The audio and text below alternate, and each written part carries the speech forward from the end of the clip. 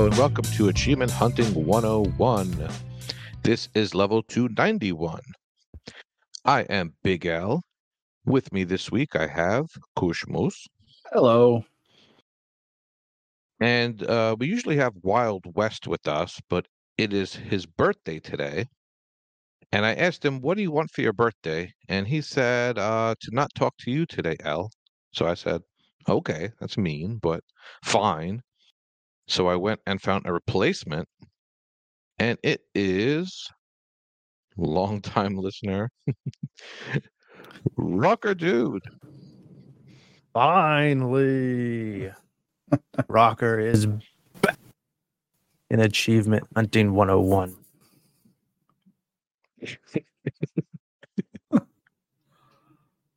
That wasn't quite the heel turn I expected. You could do better than that. Well, you know, you are a bunch of Chivo crybabies these days, so I had to come and whip you into shape. There you go. No. You need to finish your story like Mental Knight, who quote unquote retired from achievement hunting. But we'll see. We'll see. More on that later. Unless I forget. So the question of the week comes to us from Wild West. We let him pick the question. It was a doozy, I tell you, a doozy. He says, with rumors that Microsoft is developing a handheld gaming device, we want to know if you'd be interested in buying one. What features would you like to see? Koosh Moose, you get to go first. All right. Vulgar Latin gets to go before me. He says, probably not. I don't really go enough places that would make it worth the purchase. I'm also in a place in my life where the portability isn't a big deal for me. I think it makes sense for lots of folks, though. I'm just not that guy. Jay Black says, I've said for a while that I think Microsoft needed to team up with Nintendo for a handheld system. Could you imagine a DS or Switch style handheld where you can play cloud games? And since in this fantasy situation, it's a collab with Nintendo, maybe we could get achievements in some Nintendo games. Mighty Mango says, I will get one, but I'm not interested in it. I'll just do it. It will be another abortion like Windows Phone. Wow. Good in concept, poor in execution. I can see why you're excited to get one. Chewy on Ice says, I'm with the vulgar, but I'm not too interested in mobile gaming these days. Gone are the hours of commuting on a train, and I don't care about maintaining streaks or anything. Having said that, I used to love my Game Gear, and my sister loved her Game Boy, so I'm sure a modern equivalent would be very popular with my kids in a few years' time. I kind of agree. I think I don't quite understand why they would be putting a whole lot of resources into this. I mean, I understand that what is that thing called that a lot of people have? The Steamer? PC, yeah, the Steam Deck or whatever it's called. So yeah, I understand that there's a lot of those coming out and they're kind of popular, but I think that's because people have big Steam libraries. I don't know. It's not for me. I mean, do you guys have phones, right? Like that's kind of like you've got Game Pass, you've got a phone, you've got Game Pass. If you've got a kid that doesn't have a phone, okay, I kind of see this as that being the target, going for that younger demographic that maybe doesn't have a phone, but yet has a rich set of parents that want to give them a device to allow them to do that. Doesn't really fit. A mobile device doesn't really fit my lifestyle or my glasses prescription. Like I go cross-eyed if I stare at my phone game for too long, and then I try to look up and walk. Like it makes it very hard. Getting old is no fun. It makes it very hard to be able to read stuff on the computer, or so going from like that small form factor to real life is not fun for me. But I do see it as being, I guess there's a market for kids. But in order to make it, an acceptable price, I feel like it's got to be a cloud device only. Like they kind of cut back on the hardware. They don't put a big hard drive on there. But then to me, that's like, well, that doesn't work great because then you need internet or, you either need a data plan or Wi-Fi or something like that to get it to work. So then I'm kind of like, well, it kind of does need a hard drive. So I guess it does need to cost a little bit more. I don't know. I just don't get it. I don't really see it. Okay. I mean, it's the same reason I won't buy a next. Steam Deck because it makes no sense to me. So, Okay, I'll read some next. X the Hero says, I think the product will do very well, but I have no interest in it. On the very rare occasions that I want to play Xbox games away from my console, I can just use my phone. Now, if they could implement a system to allow you to play your disc-based games on the go, though, that would be cool. Yeah, that'd be cool. Edit, I don't own any, but that would be a huge selling point. Yes, the discless wonder. Wild West answered his own question. Good job, bud. I would be intrigued with it, but I don't have a commute, so day-to-day playing would be non-existent. It would be nice on trips to play Game Pass on the road, and I'm sure Koosh would like it on the beach. Oh, you're stealing my jokes. Long battery life and expandable memory would be a must, as well as a good screen. Red Stack says, maybe.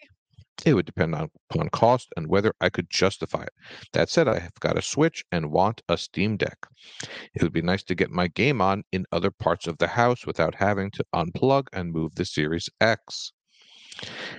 And Carpe Adam says, potentially, yes. I think that's our first yes. Depends on the cost first. If the rumors of a dockable console like the Switch are true, it's possibly going to be too expensive for me at launch. It needs to have a decent screen size. Bigger than the OLED Switch with comfortable grips. Most handhelds feel awkward. Removable grips that you could put together as a separate controller like the Switch has would be awesome. Would also need a stand for the screen, 1 terabyte SSD, etc. Ability to play downloaded games and Steam games would be great too. Oh yeah. Must play all the same games as the main console. No separate games to buy like handhelds of the past. All right, that's a lot to unpack here. You probably thought more about it than they have, Adam. I don't know. I don't like playing games on my phone, but if I had a dedicated portable, I think I would get it. I'll be that guy.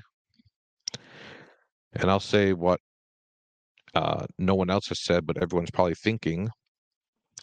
You'd instead of playing the Steam Deck, you're playing on the poop deck. You're playing in the toilet. Now, I know if I'm on my phone, I'm probably getting notifications, I'm scrolling on social media, so that would just be too distracting. But I remember the old days of having portable consoles and plugging in my headphones and letting the music just hit me right in the ears. And I don't know, that might be cool with getting achievements. I mean, yes, Nate, I have a phone, but I don't like playing games on my phone.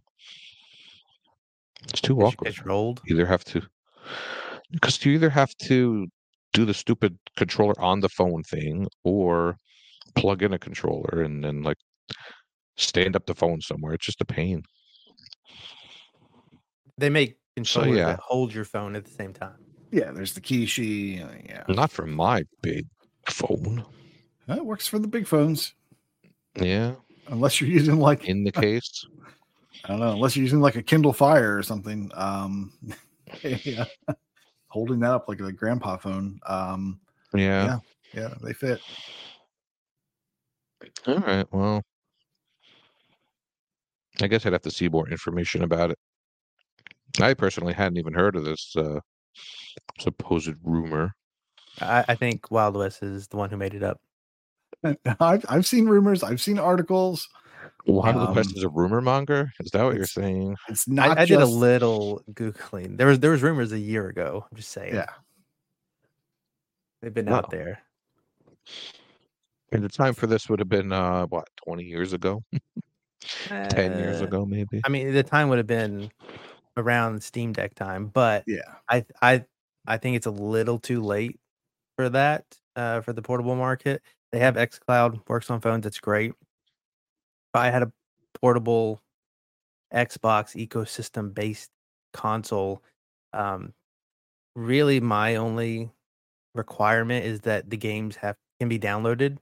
I don't wanna play X I don't wanna buy a system or a device to play xCloud games because 1, I already have it, and 2, I just don't think we're there yet. I mean, I played the occasional xCloud game for a short period of time, but nothing like hours, like I would a Switch, which conveniently enough, almost all of my Switch playtime has been in handheld mode. I've actually played a Steam Deck when my brother-in-law brought one over for Christmas. He does some traveling here and there, so it makes sense for why he would have one. He also has a Steam library because that's where he's been primarily playing. So it's funny. I actually played Brotato on it before it was even announced for Xbox. So Really? that is kind of like the perfect game for that. So if Xbox had one and you could download stuff and play it natively on the device, I would have to consider it, but it can't be too much, and at that point, I really don't see them, getting in that market. Now, That what if it said was yeah. well, what if it was like the PlayStation Portal, right? It's just a screen that your home Xbox throws to, and you're playing it in the house. I still don't think that's going to be good enough. I think you're gonna still get that xCloud, like, I don't know, it just feels hollow when I play an xCloud game, and I think the same would be, like, on a screen share session, like, it can't be as good a performance as something downloaded locally. That's true. It's not always as good, but it's pretty good.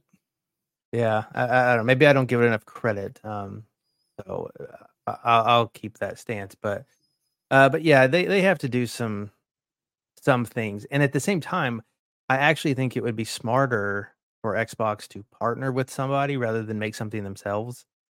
Um, they have that good working relationship with, ROG with that Ally device, just tweak it a bit to make it native downloads and made for Xbox, and I think you have something there without, Microsoft having to do a lot themselves. But similar to some of you and some of the other patrons, Retro Chief said his eyesight is not thrilled with small screen gaming. Plus, if he wanted portable, this Steam Deck or the Asus ROG Ally for cloud PC gaming is already available. So there you go. Uh, Also, P Tart, she does not have any interest in it, but she says it would be cool if it had a plug-in book light and a little printer. I would Keep also it add a retro core. camera because, we don't have Okay. enough devices with cameras these days. Maybe a Yeah, scanner. yeah. I could scan documents with it too. Yeah. Yeah, Mhm. scanner, maybe even a Transfer cable, fax machine, uh, the fax machine. you know, anything to make it more, versatile.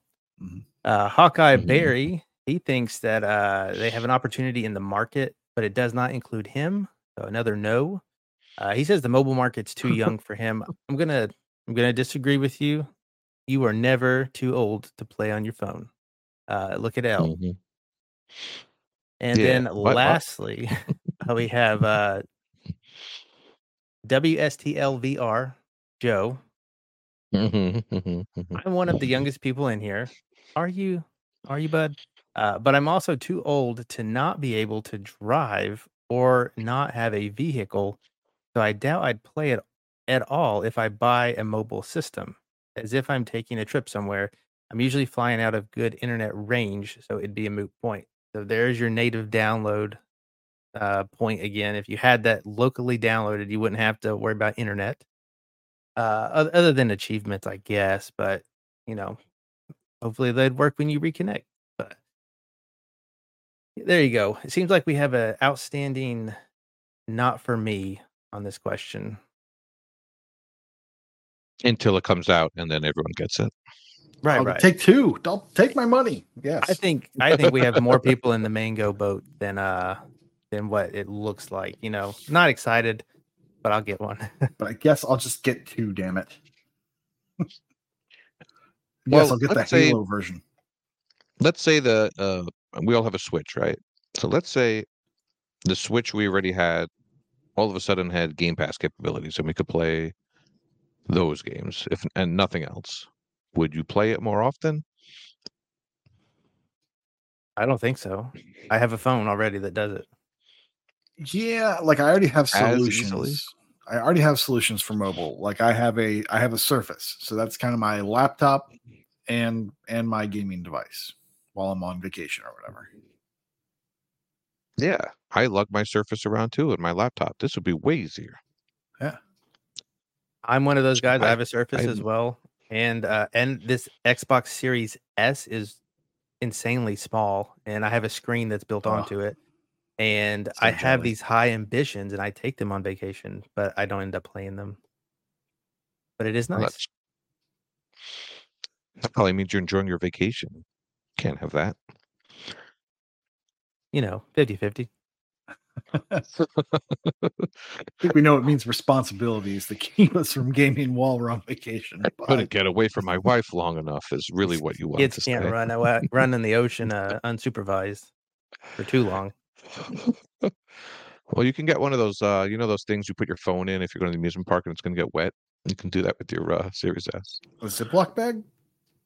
Yeah, Yeah, people are yeah, wearing those around their those necks things. now. I saw an Yeah, insane amount of they're them at crazy. this summer. It was crazy.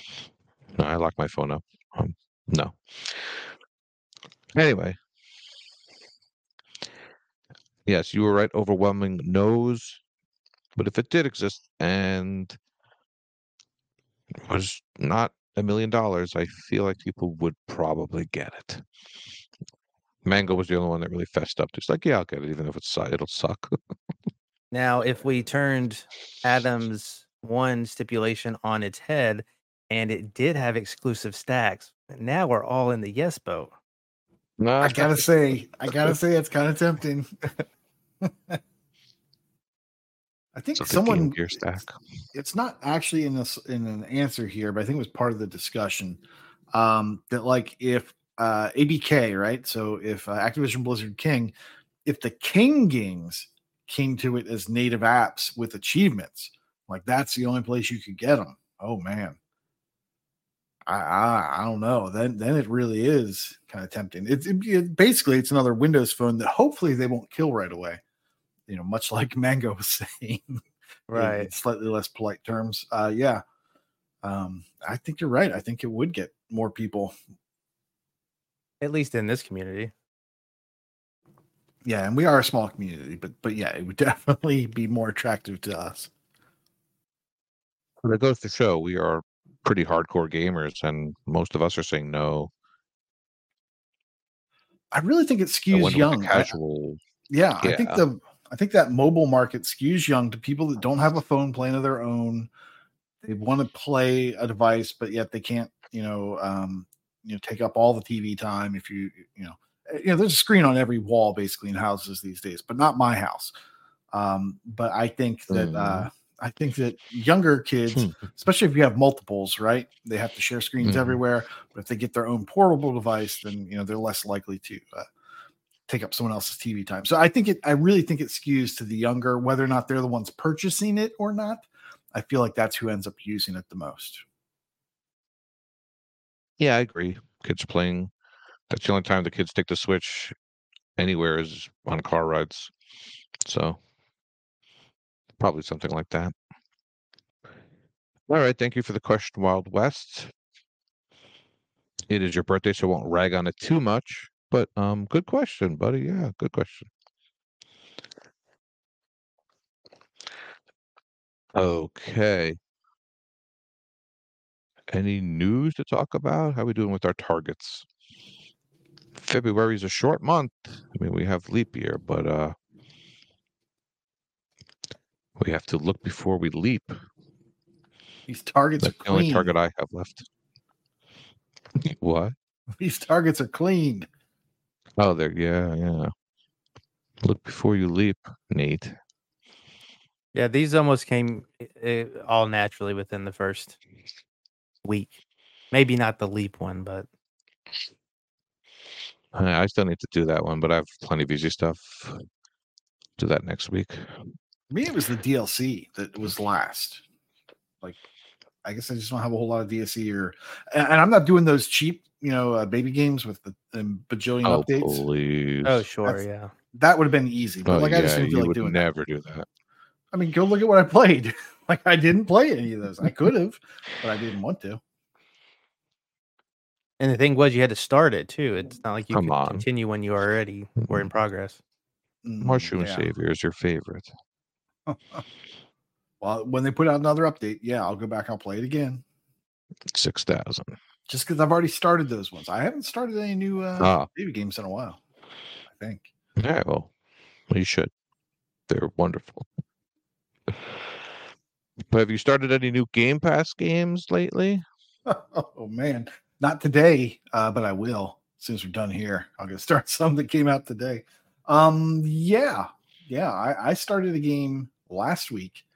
Came to Game Pass day one. I was super excited once I watched some gameplay. It's A Little to the Left. That's the title of the game. A Little to the Left. And man, oh man, I'm really sad that Wild West is not here, and he instead has to rage at home. When I say that this is my game of the year so far, or it's in the contention for my game of the year, because it's just that fun. This is a small game. It's not, huge. It's not like a Star Wars type game. It's basically, it's a bite-sized puzzle game. It's got 5 chapters. Each chapter has kind of a theme. Not that it really matters, but that's just how they organize the puzzles. Puzzles can take any time from, 10, 20 seconds to multiple minutes. Some puzzles have 1 solution. Others have 3, or maybe, I think they might even have one that's 4. But it's not crazy. And by solution, I mean, most of the puzzles have to do with finding patterns. So you'll see 5 pencils. And what you need to do is organize them. They kind of snap in place when you're putting them on the screen. You need to put them in a sequence that follows some sort of order. It could be how tall the pencils are. That could be one solution. So you do like, tallest to shortest or shortest to tallest. It'll still accept that. And then you might look at some other feature on the pencil, like maybe there's something inscribed on the pencil, some sort of scratch mark or something. You might need to do that, or you might need to do something even stranger, like there's like a band of color on the pencil and you put them in, ascending order, that sort of stuff. You just kind of have to play around with things and look at them and be like, I guess this is something I could do. And that's really where the fun comes from. I don't know if that sounds fun to people, but when you're in there doing it, it's really addictive and it's really fun. My daughter saw me playing this and she immediately wanted to do it. And then it became, a half hour of us sitting on the couch, her doing stuff, me making comments or suggestions, just letting her kind of do it. And she just loved it. The cool thing about this is, one of the cool things about it, this is an Xbox game. This is a cloud game. This is a PC game. So, and it's got crossplay, so you can pick it up and continue your progress anywhere. The really cool thing about the cloud version, though, is that it has native touch. I've not seen any game on cloud that has native touch. And what I mean by that is, rather than an on-screen keyboard, with the thumbstick and the buttons on the screen, you're dragging on your phone screen. You're picking up an item and you're dragging it with your finger across the screen. Super cool. Like it just works. I've never seen a game do that before. To my knowledge, this is the first. It's certainly the first that I've played that works like that, and it works super well. In fact, I think it works worse on the PC. I was playing today just to see what it looked like. And I use a trackball, so it's not a mouse. So it could have been something to do with my trackball being a little bit old or whatever. The button's not making connection the whole time or something. But as I was dragging things with my mouse, trackball mouse, they kind of snapped into place wrong. And I don't know if that's, the PC version or whatever, but when I did it, with the native touch on the phone, it was beautiful. It was awesome. And my daughter started, that's how she saw me doing it. Cause I was like, reading or getting ready for bedtime. And I was playing a little game while she was reading, and she came over to see what I was doing. And then we sat down and played, and she used my phone. And then like the next day she's like, can we play it again? I was like, yeah, but we should play it on the TV. Cause my eyesight, like it really hurts my eyes to play for a long time on the phone. She's like, you can play this on the TV. And so I was like, absolutely. So that's where I prefer to play it. And with the controller, it's okay. It's what you expect with the controller. It is a little bit more cumbersome to move stuff around. Dragging and dropping is really convenient. Maybe on the Surface it'd be even better. But yeah, for long periods of time, you want to be playing this on the Xbox, even though it's not the best way to drag and drop these things. There's about 20 levels per chapter. Like I said, there are 5 chapters. And there's DLC that launched when the game came into Game Pass, and I believe it's $6. And it's 200 gamer score. I picked that up because I wanted to be able to talk about it, but also because I love this game. And I was going to get it anyway. I didn't want to wait. The DLC probably took me, I don't know, an hour or so, 2 hours at the most to get through. It's another 30 levels or something like that, 20, 30 levels. And they're some of the best levels, I think. They're the kind that I like. Puzzles where you see like a junk drawer, and some of the slots have very specialized shapes. Like imagine like a can opener has a very specific shape, right? Or a hammer has a very specific shape, and there might be a spot in that drawer that looks kind of like a hammer would fit in there. So those are really fun. Sometimes you're dealing with things like medicine cabinets or like underneath the sink cabinet, and items just kind of fit each other. Like their shapes just kind of match really well. So you're basically just snapping them into place. Sometimes you have to open things and drop things in, or open things, take things out. It's just a really cool puzzle game. Just really enjoy it.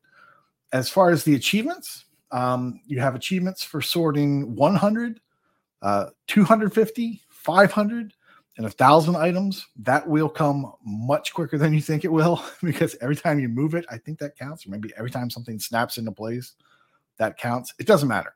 You're going to hit that if you're playing this game anyway. You won't even think about it. I was done that well before everything else. You'll get achievements for using hints one time, and then using them 10 times. You'll get an achievement for skipping your first level, or for skipping 10 levels. You'll get achievements for doing certain things on certain levels. Sometimes it'll be like, put these pencils in order of the rainbow.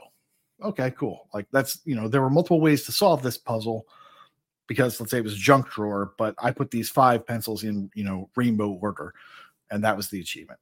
There might be other ones too, like for waiting a certain amount of time, something like that. Not a whole lot of those, but a handful. And then there are achievements for doing daily tidies. So every time you log in, there's this thing called a daily tidy. And the nice thing about it is, if you haven't done it, the main launch screen will have like fanfare around the daily tidy. So you'll know, I haven't done the daily tidy today. So you can go do that. And you get achievements for doing 1 day, doing 3 consecutive days, doing 7 consecutive days, 14 days, and 30 consecutive days. You also get achievements for hitting that number of daily tidies. Even if they're not consecutive, you'll get an achievement for that. But then it goes on for, there's an achievement for 50, there's an achievement for 75, and there's an achievement for 100. Now, you can do this on the PC and use date manipulation. However, according to some of the comments, it's a little bit not buggy, but it takes a little time to register the fact that you've done it. So you can actually go too fast and kind of trip over your own feet and go to the next day without actually getting credit for that, in which case you've broken your streak and you now need to go back and do it from day one again, just with your date manipulation. So that kind of stinks. So I personally am just doing them naturally until I mess up, until I pull a frame. And then I'll consider, okay, I'm actually going to do the date manipulation just to get my 30 days in a row.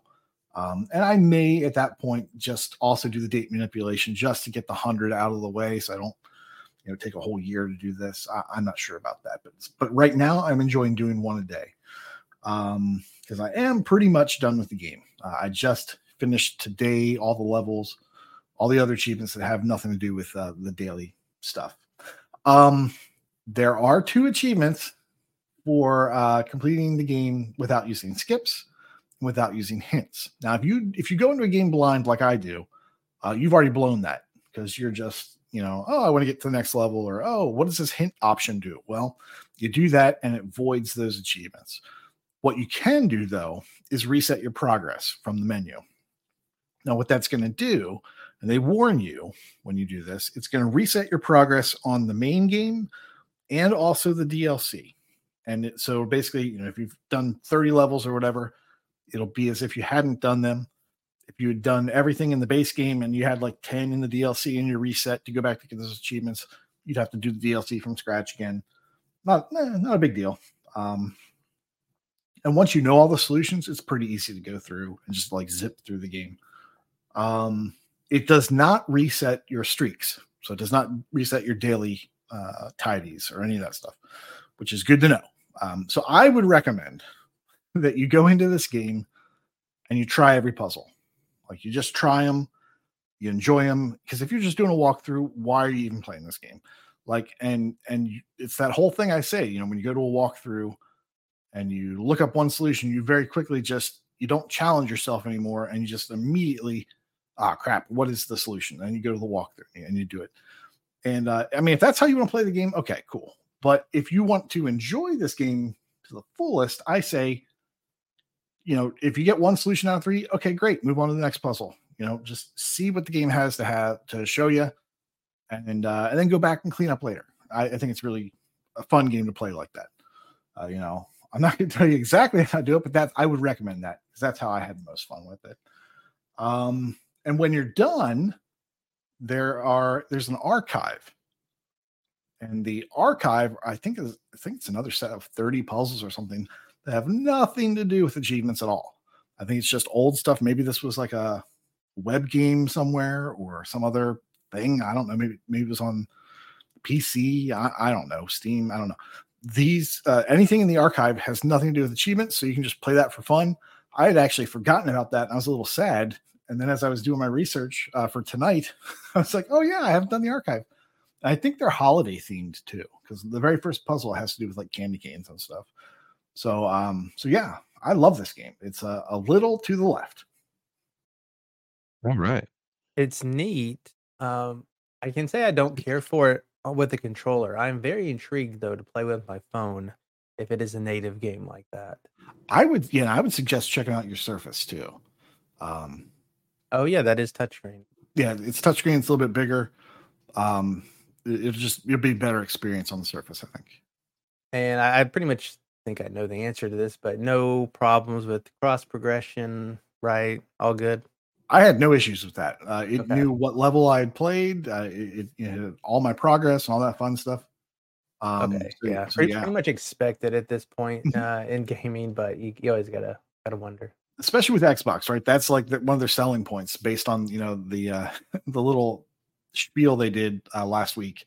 That's one of their things. So like, oh, cross progression and cross all that stuff, like within our own ecosystem. That's one of the things that we want to work on, and this game has it. Excellent.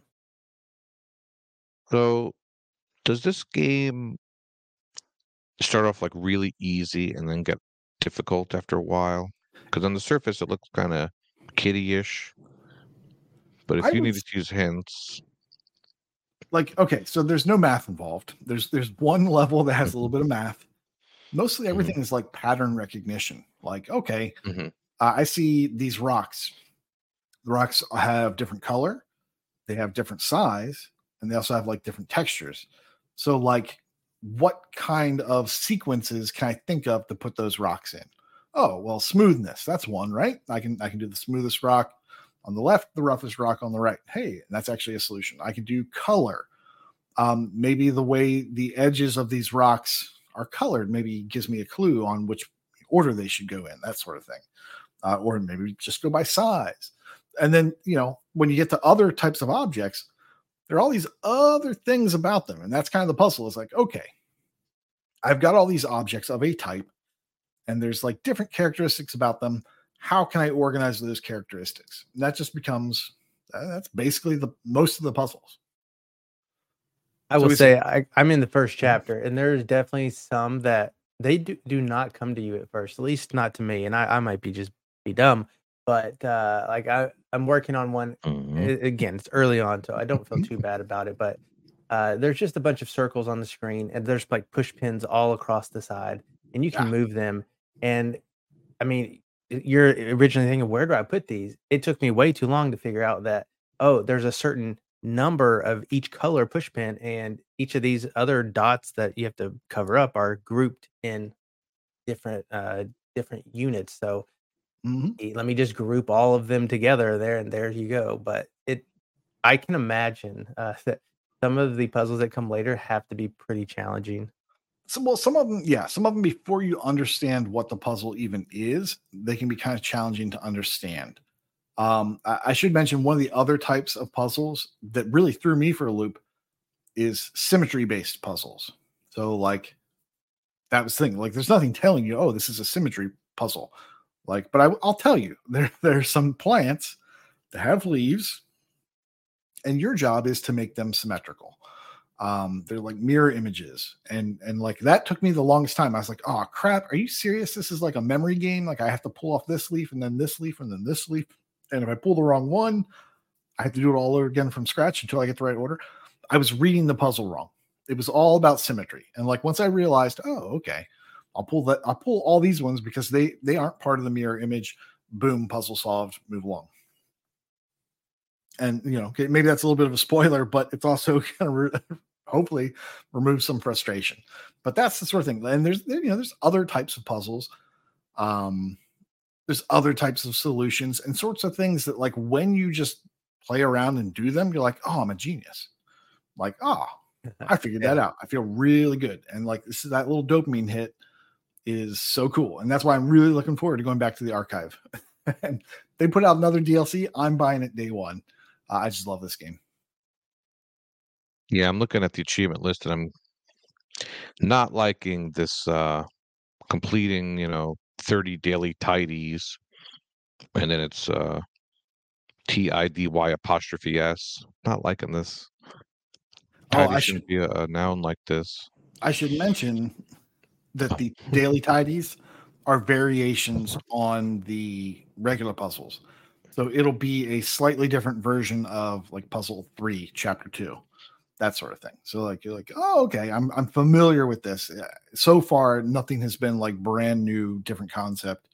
But there are wikis, there are walkthroughs, there are videos. If you get stuck, that stuff is coming really quickly.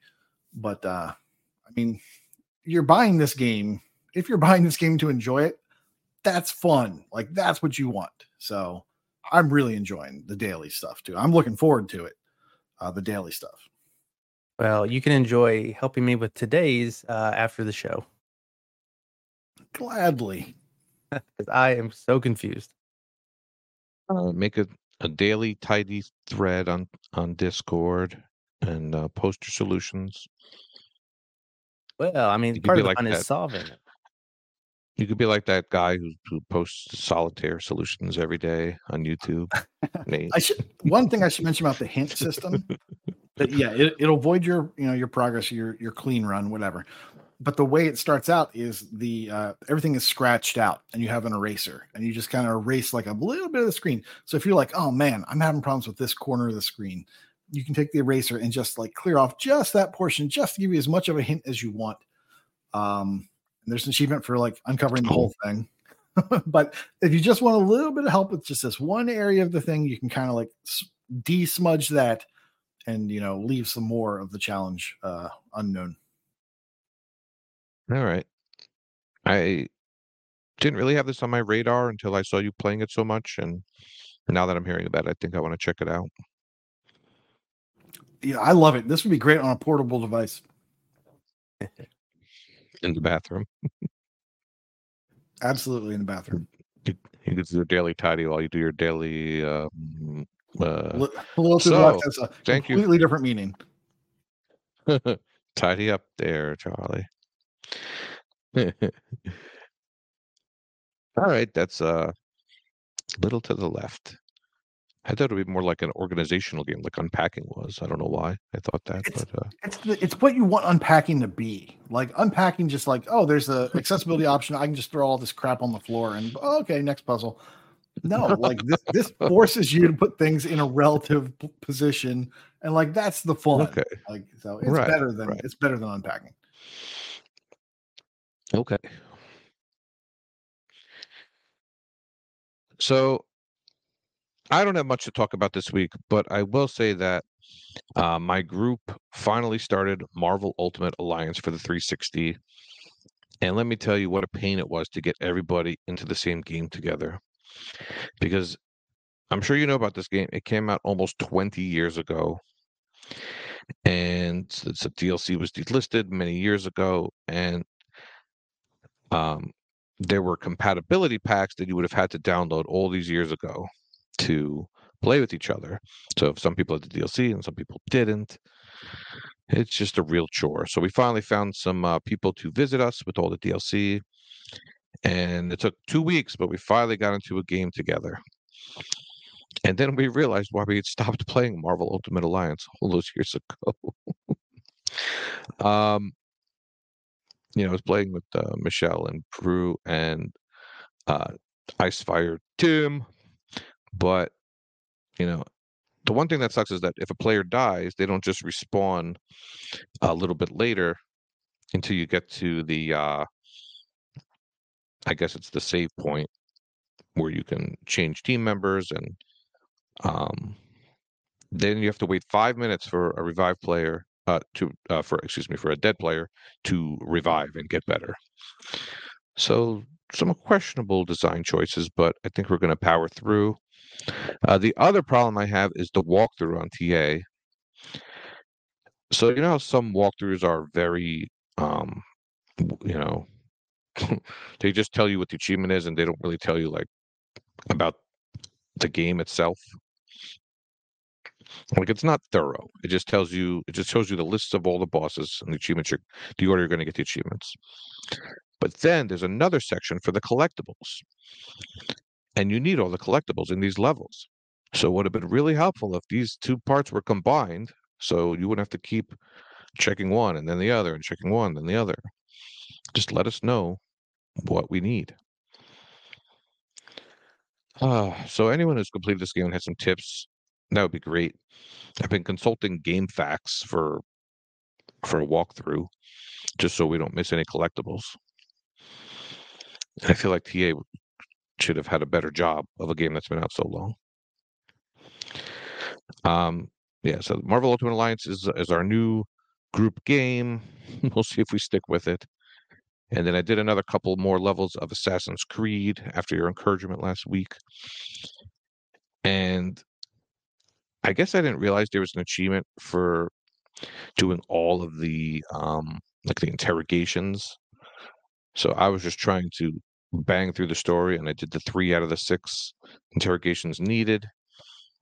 And then I saw there's an achievement for doing all of them, but then some people said they got the achievement without having it. So it was like whatever the buggy achievement is, but it's like a nice one, like buggy minus or something like that.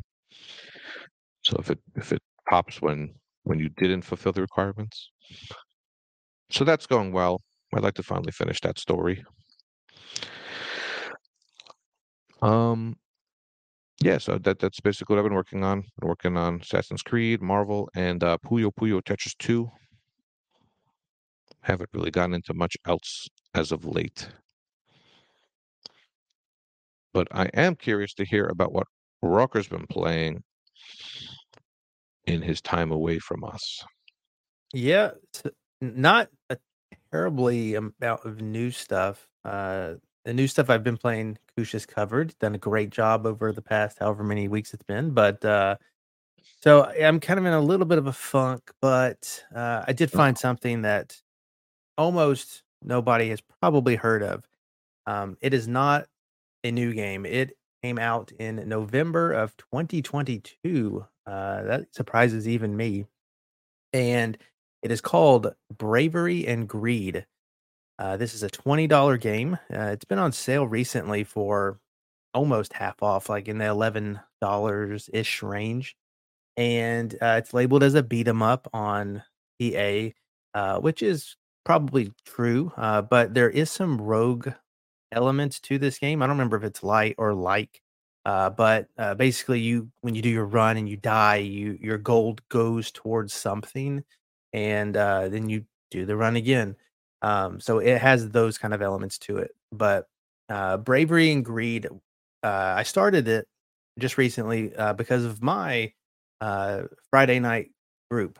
It came of the recommendation of Kronos, and so we kind of anytime that we can find a four-player online game that somebody hasn't completed among the group, we kind of jump on it if we can. And so this one came up. Uh, None of us had heard of it, and sale came up, so we picked it up, and it became our new game. We've played it 3 or 4 times now. I think we have a collective like 10 hours or so each in the game, and so we've learned a little bit about it. And what you do is you pick a class, and there's 4 classes to pick from: a mage, a warrior, an archer, and something else. I can't quite remember what it is. We tend to stick to one per class. However, you can have all 4 characters be the same class if you want. Um, so that is completely up to your preference. I haven't figured out if splitting up is the best thing to do or not yet. We're kind of playing it naturally to see how we go along. But you start out and you go into a dungeon, and I think you are locked into one specific dungeon at the very start of the game. As you complete a dungeon, you then have the option to pick your starting dungeon on subsequent runs. So there are 4 dungeons in total. Well, 4, I'll call them main dungeons, and then a fifth boss dungeon. Once you have completed the 4, you can pick any of them to start with, and then you can go in any order of those 4. And once you've done all 4, you go to the static fifth dungeon, if that makes sense, which leads to kind of the end boss or bosses, as I've found out of the game. So once you go in the dungeon, it's this kind of your standard beat 'em up. You mash X, at least in my class, the warrior class, you mash X to swing your sword. B is your shield, and all of the characters have the same uh, different buttons, but they kind of do just slightly different things. RB is your roll slash invincibility. So if you're trying to get through a trap, you can roll through it or dodge an attack. And Y is your potion button, and then A is jump. Other than that, you are fighting enemies, and they will drop food or gold. And in the dungeon, you can use the gold to buy gear. Sometimes when you beat a room, as you go through the dungeon, you are locked into a room until you beat all the enemies. Pretty standard mechanic in these kind of games. And sometimes you get a chest, and those chests sometimes have loot in them in the form of boots, a necklace, a wand, or gloves for your hands, and they all have different perks to them and stats and whatnot. And so you just go throughout the dungeon collecting those different perks, and trying to get to the end, which has a boss in it, and you repeat that pretty much 5 times, and that's the end of the game. Uh, the hard part is it seems to get progressively harder each dungeon that you beat, and we have only made it to the final dungeon twice. The rogue part of the game is once you're done with your run, whether you beat the game or you die, your gold gets transferred up to the greedometer, and you unlock chests. And what these chests do are they unlock uh, all of the weapons and the gloves and stuff that I mentioned. It adds better versions of them to the loot pool, because all of this stuff is random. So not only do you get all of the perk stuff, you also get the ability to find followers. If you free the followers in the dungeons, they obviously give you a bit of help in terms of fighting the enemies. And that's kind of the looped mechanic. Now, what can make a run different, time after time is the Arcana cards. So if you played Vampire Survivors, you're probably familiar with Arcana cards, where once you have done something in the game, you unlock this card that will change the gameplay. Sometimes it can be good, sometimes it can be bad. Uh, Typically, they almost all have a good and a negative effect at the same time. So, for example, one of the cards that you get, all of the cards that you get are tied to achievements, which are for the most part, uh, beating the bosses and doing miscellaneous stuff throughout the dungeon, like killing 15 enemies with exploding barrels type of stuff. But one of the Arcana cards, for example, is Death is Around the Corner, where the Grim Reaper randomly shows up, takes a big old swing, and if you're in his way, you'll take damage. Now, the perk to that is you get 30% extra gold. And so you can start to see the balance of negative and good effects.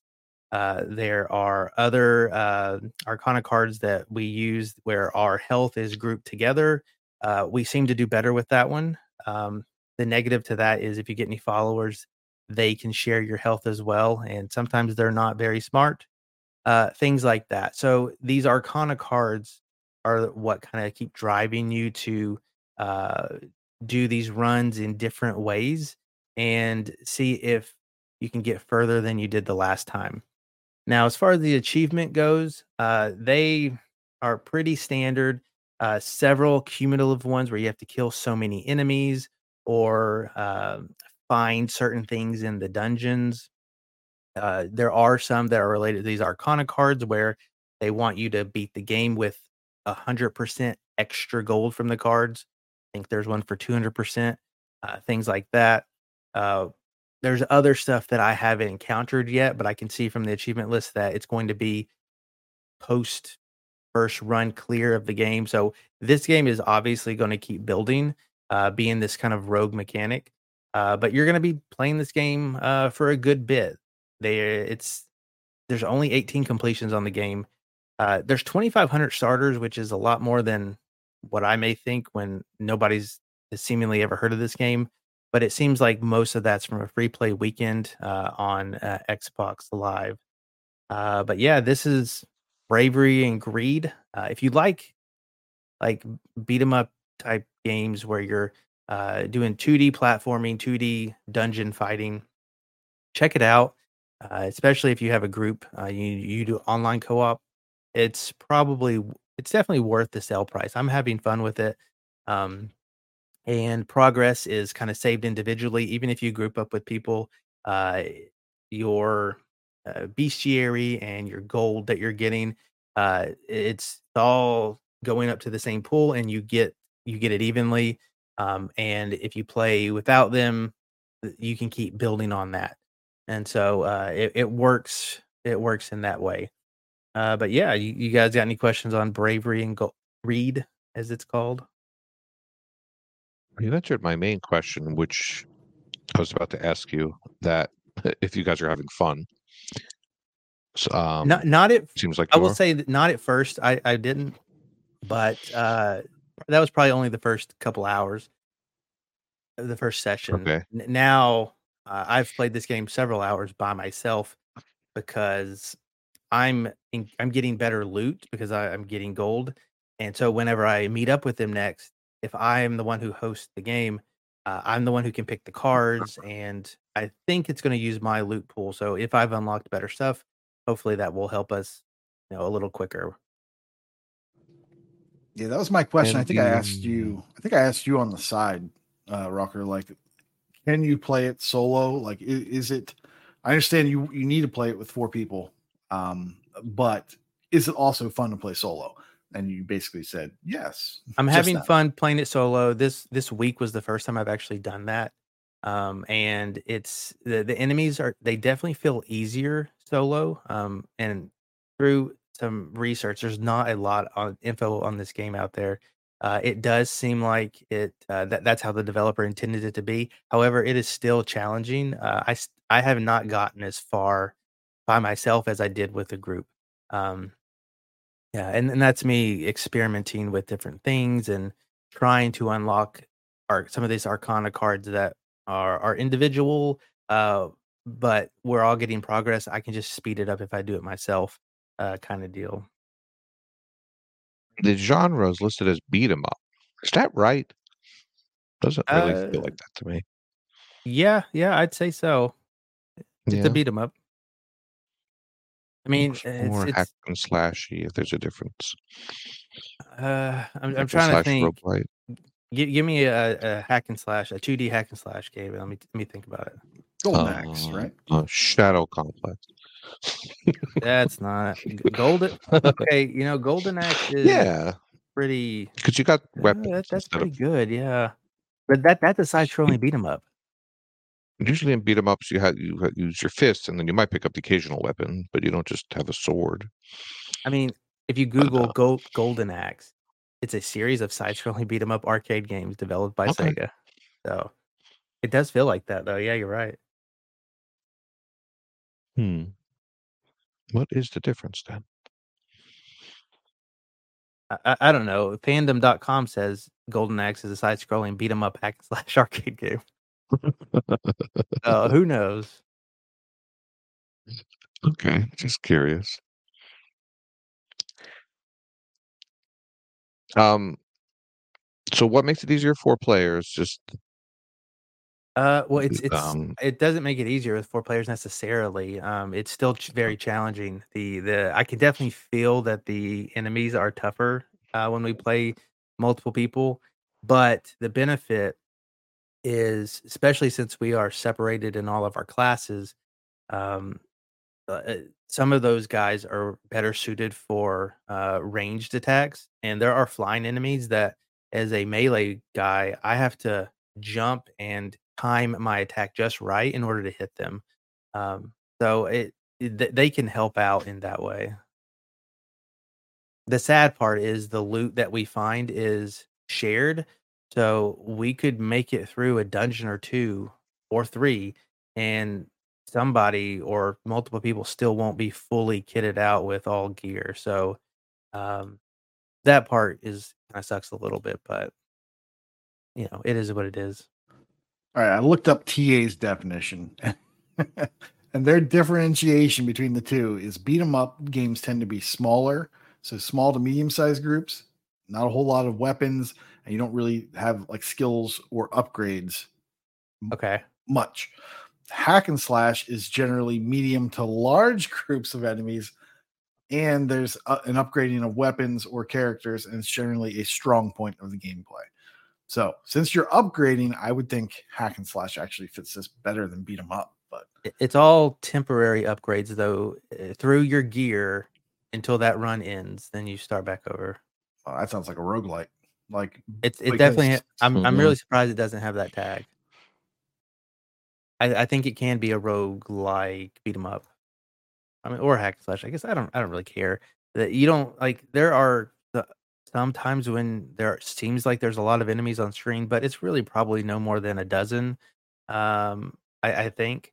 Um, and you only fight them like I said, you walk into a room, a combat room, and you're blocked in that room until you finish all the enemies. And sometimes there's only one wave, sometimes there's two, maybe three, but other than that, there's not a ton of enemies at all times. Okay. Shout out to Prue though. He got an achievement that the first night I didn't get where he died from a trap. I don't think anybody got that. So shout good out to Prue. job, bro. Also, there's an achievement for like getting Um, through the second dungeon without getting any helpful perks. Just you skip them altogether. You can, if you're playing multiplayer, help people by the other three uh, getting perks and making it easier, and the other one just skipping those. So you don't have to do everything all at once. However, the second person may not tell the group that he's also not getting a perk, and you know, you can still make it, but you might have to do an extra run. Learn that from experience. So yes, Prue is an expert. you think three have to carry one, or can two carry two? Oh, 2 can definitely carry 2. I know Okay. that for a fact, but maybe tell your group Right. first. Maybe talk amongst yourselves. Yeah.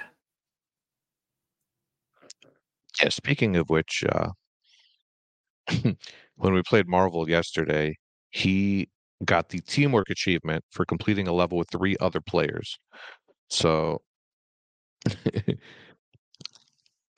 just a fun that he actually hadn't played this since 2006, so he never played with 3 other people before. Don't you have to do So like yeah, 75 3-player you team have to do levels or something? 1,000. You have to do 1,000 of them. Don't you like just go You could back just and walk forth in and between the out of a room waterfall? or something. Yeah, yeah. I think you just walk back and forth or something. But it was just funny how excited he got. I don't have that achievement. There's no I've started achievement. that game and I don't Don't. have teamwork. It's good. Yeah. Don't Oh, have you're that. gonna have to wait till your birthday, Nate, because it was Prue's birthday and he was playing with us. Unlike Wild West, who ditched us on his birthday, Prue played with us on his birthday. So just putting that out there. So happy birthday to everybody We don't call him the best who had host a birthday for in no the last reason. year. Yeah, it's true. It's true. All right, so that was Mr. Games Showcase, which brings us, of course, to sales. So Nate, what tabs you got open? All right. It was a tough choice. There's some pricey ones I didn't want to go into, some Vayners that are still a little too pricey, but I got my eyes on those like Elderland and others. Check the sales if you're interested. I Cookie won't waste your cutter? time. Next up, it's Kooky. $2.50 down from 10. Oh, This cookie is cutter. a puzzle game. I like puzzle games. It's half an hour to an hour. And it's a little bit like the highlights magazines or like the back of cereal boxes where they're like, circle the wacky thing that's going on. Like, oh, there's a birthday cake, but there's dynamite in the cake. Oh, that's one thing, and you circle that instead of a candle. So you have to find strange things going on in these various levels, and they are timed. And each level increases the number of things you need to find. It's really not a problem until you get later in the game. Nice thing is there's no like, I don't believe there's randomness to the levels. So you just kind of find things, remember where they are, and if you miss the time, you just do it again. So fun little game, and it's $2.50 is the right price. 10's a little bit questionable, but $2.50, no, not really much of a brainer there. Next up, Deus Ex Mankind Divided Digital Deluxe Edition.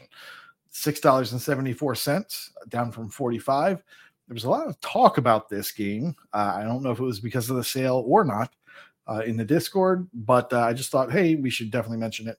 It's an action RPG, first-person shooter, role-playing stealth game. It's 48 to 62 hours estimate, and this does contain all of the DLC. You will get all of the gamer score from this, or it's possible if you buy this.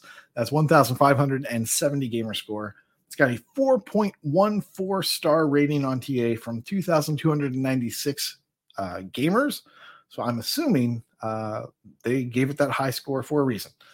This might be a good quality pickup, not a quick game, but a more quality game. Well, if you want real quality games, look no further. Uh, developer Turnox has a ton of their games on sale this week. Everyone's favorite, Bullet Beat, Reactor X, Nexoria, and Unichrome, a 1-bit unicorn adventure, all on sale. While we were recording this, Unichrome got its newest and hopefully last title update is worth 5,000 gamer score. Nexoria's 5,000. Yeah, you can get a lot of gamer score for some contests coming up with these great games that are on sale. We're just waiting for Dark Grim Mariopolis to hit 5,000. Come on, let's go. Wonder whatever happened with that. Anyway, what you got, Corey? Yeah, so this week, Strong Moon is down from $10. It is at $1.50. And I cannot speak to the quality of this game, but I can speak to the cutscene at the beginning of the game, and that's probably worth $1.50. It is insane, and if you don't really want to spend $1.50, in the Wheeling and Dealing channel, they were talking about it today.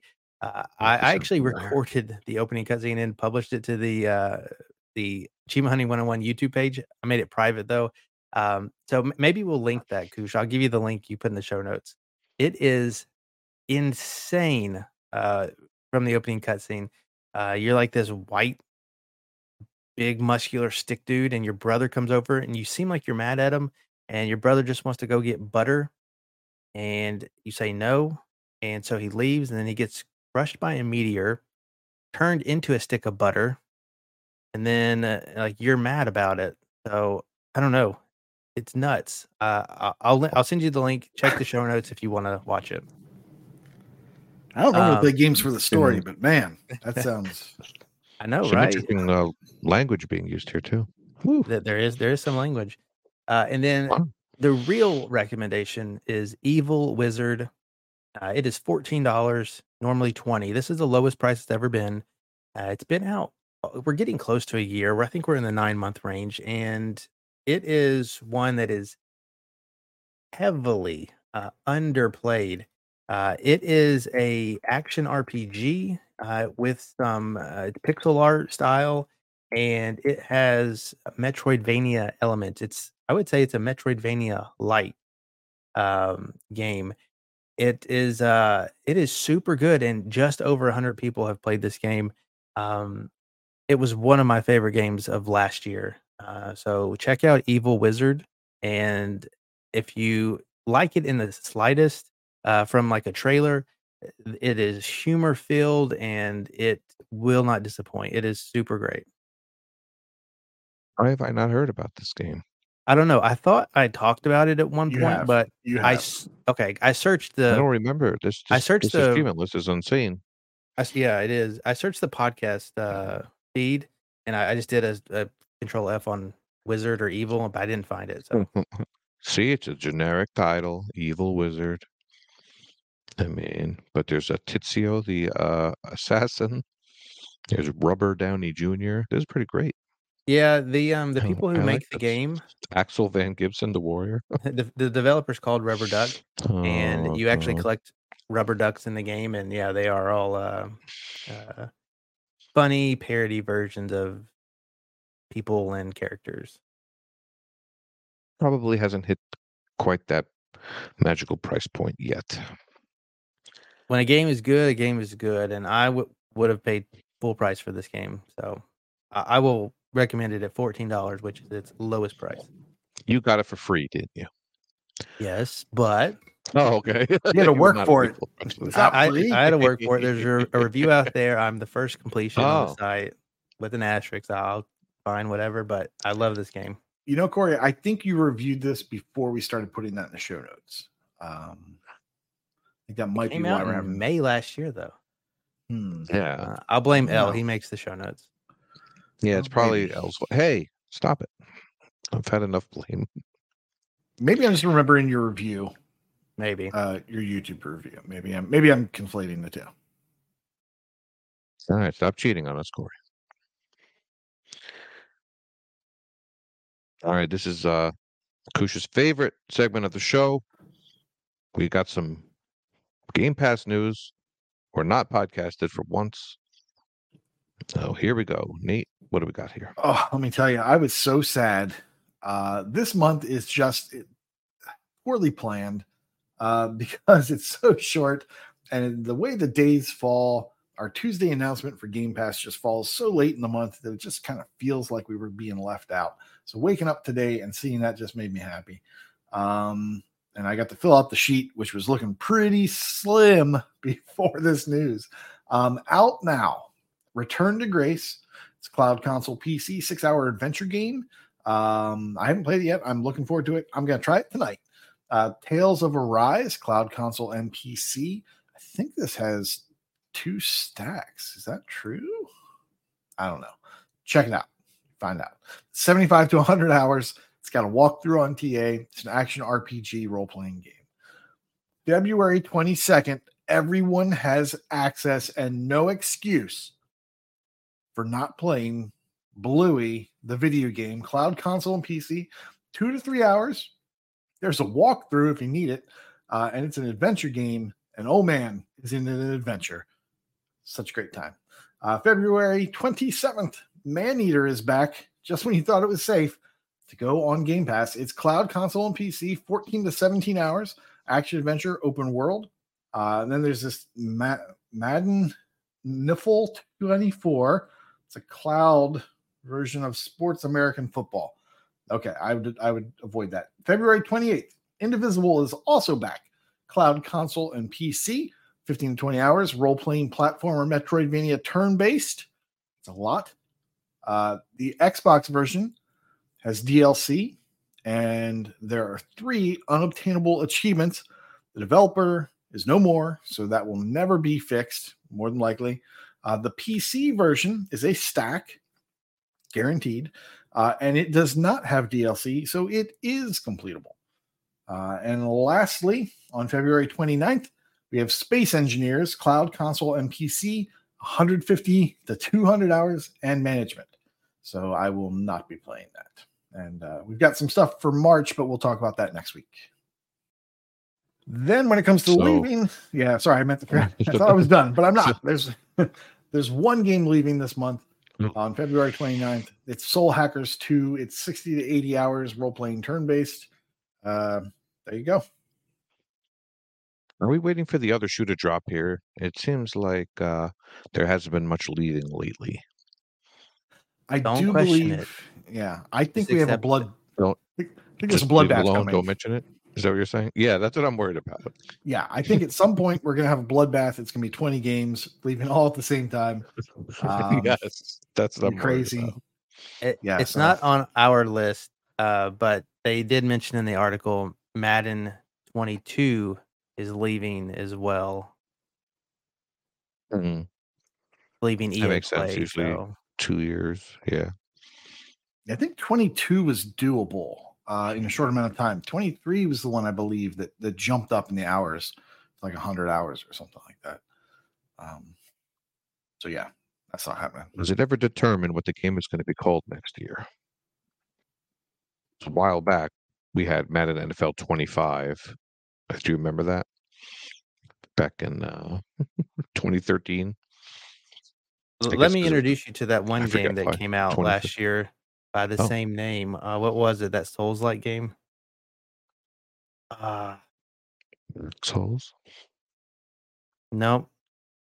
Confused. There's a Souls game that came out last year, and it was a reboot, and they named it the exact same thing. Yeah. A Lord of the Fallen or Lords of the Fallen. Yeah, that's what it is. So Madden 25 is not dead. It'll just still be called the Madden 25 again, and that's fine. If it was a Souls-like, I'd be tempted. Souls-like Madden game. They changed it up. That'd be kind of interesting. You have to. I don't know. So I told my son that Bluey was coming out. Your son, who's how old? He's 13, but okay. I need context. We like Bluey. We it's one of those things, I guess, that even if you're old enough, like adults seem to like it. Everyone likes Bluey. I thought there was a gap between like 5 and 30. That's I don't know. You have to be under or over to like it. And my daughter's 10. She loves Bluey. I'm kidding. My kids love you would think the target age would be like 5, but nope, everyone loves Bluey. But he told me that the game got review bombed. That's the new term, I guess. And I said, by whom? The target audience is not someone that would even know what review bombing is or would care about reviews. So was it just awful? It was not awful. I did see reviews where people said it was a little jank, but I didn't experience that. IGN gave it a 4. PC Gamer a 6. A 5 or 10? Out of 10. Oh. He said it's got looping dialogue, teleportation, not being able to see your character half the time. That's what my son told me. I think I gave it a 7 out of 10. Dang. But I mean, it looks just like the show, so a lot went towards that, and I didn't experience any like bad gameplay. It was basic, but it wasn't bad. It was better than Peppa Pig. Here's the 100%. thing. I agree with That's your 7 out of 10. horrible. 7 out of 10 is right, but I Really? think if you put it on the outright scale of games, it's like a 10 out of 10. Like outright games, not terribly very good. This is like on the top of like, for in terms of like, am I Oh, wow, look enjoying at my all these. time? Am I really questioning my life choices here? This is a 10 out of 10 for outright games. It's like a dream for you. I didn't realize they had all of these. Yeah, I kind of How many love of these have I outright, but played? sometimes I hate that JoJo I love Siwa outright. Worldwide Party. Wow. Yeah, reviewed that one. Yep, completed that one. Classic. Brats. Ugh. Okay, I'm not looking anymore. I did this My Little Pony game, damn it. Anyway. If you're a parent who has had the unfortunate circumstance of having like the Paw Patrols and Peppa Pig on your tag and stuff, this is far and above better than Really? that. So it's fine. There's stuff Yeah. to do. Yeah. Well, there's a beginning and there's an end, and you can, as an Oh. adult, be a little bit engaged into it. And then you can let your kid go and do the cleanup, or go find stickers and things like that, and then you can then do the cleanup. It does a pretty good job of telling you where you've missed stuff, so you can Yeah, do the it was cleanup great. pretty easily. Yeah. My kid did majority of the cleanup, and I helped her with like the last 4 things. So Now, if this does well, are we going to have like Bluey Grand Prix and like maybe a Bluey Metroidvania? I don't think they'll do the Grand Prix. Although I would love if they did like a helicopter game. Mario You've seen that Kart, episode. Bluey Kart. I mean, I would love more Bluey. Until they ruin it, I would love it. And by reference, you're older than 13? Yes, I'm a little bit older than 13. Okay. Some multiples of 13. Bluey is for everybody. I mean, that's got to be the one people will play the most out of all these, right? I mean, yeah. They say they won't, but they will. But Tales of Arise is a big get. I know X the Hero talks that game up a lot. Oh, right. You did mention that, Koosh, there is a stack for a Windows, but TA says it's to be released and it doesn't have the Game Pass tag. However, if it just came out today, then like there's only a couple dozen people have started it. So if it just came out today, then it might be there. So check your Tales local of Arise? listings. 100 hour Tales. stack times 2? Or 100 hour? I know there's almost Right. there's no stats on the Windows version, hardly. Okay, we shall see. And I wonder what the deal with Maneater was. It's back. I still remember when you reviewed that one, Corey. That was a good one. That was like we gave away some copies of that too. It was a long time ago. We old. Yep. All right, that brings us to Bread Camp. Kushmos. You got it. Incompletions. Thrash Forever has a new milestone, 2,500 games. Lucas 1987 has 3,250. In streaks, we have a whole bunch of people with 50 days. I'll just rattle them off. There's Stega, Redemption Denied, Jeremy DJ, J Black, MDP 73, myself, Kushmos, and Ross, all with 50 days.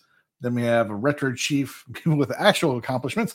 Retro Chief 1969 with 1,150 days. Morbid 237 with 1,700 days. Enigma Gamer 77 with 1,900.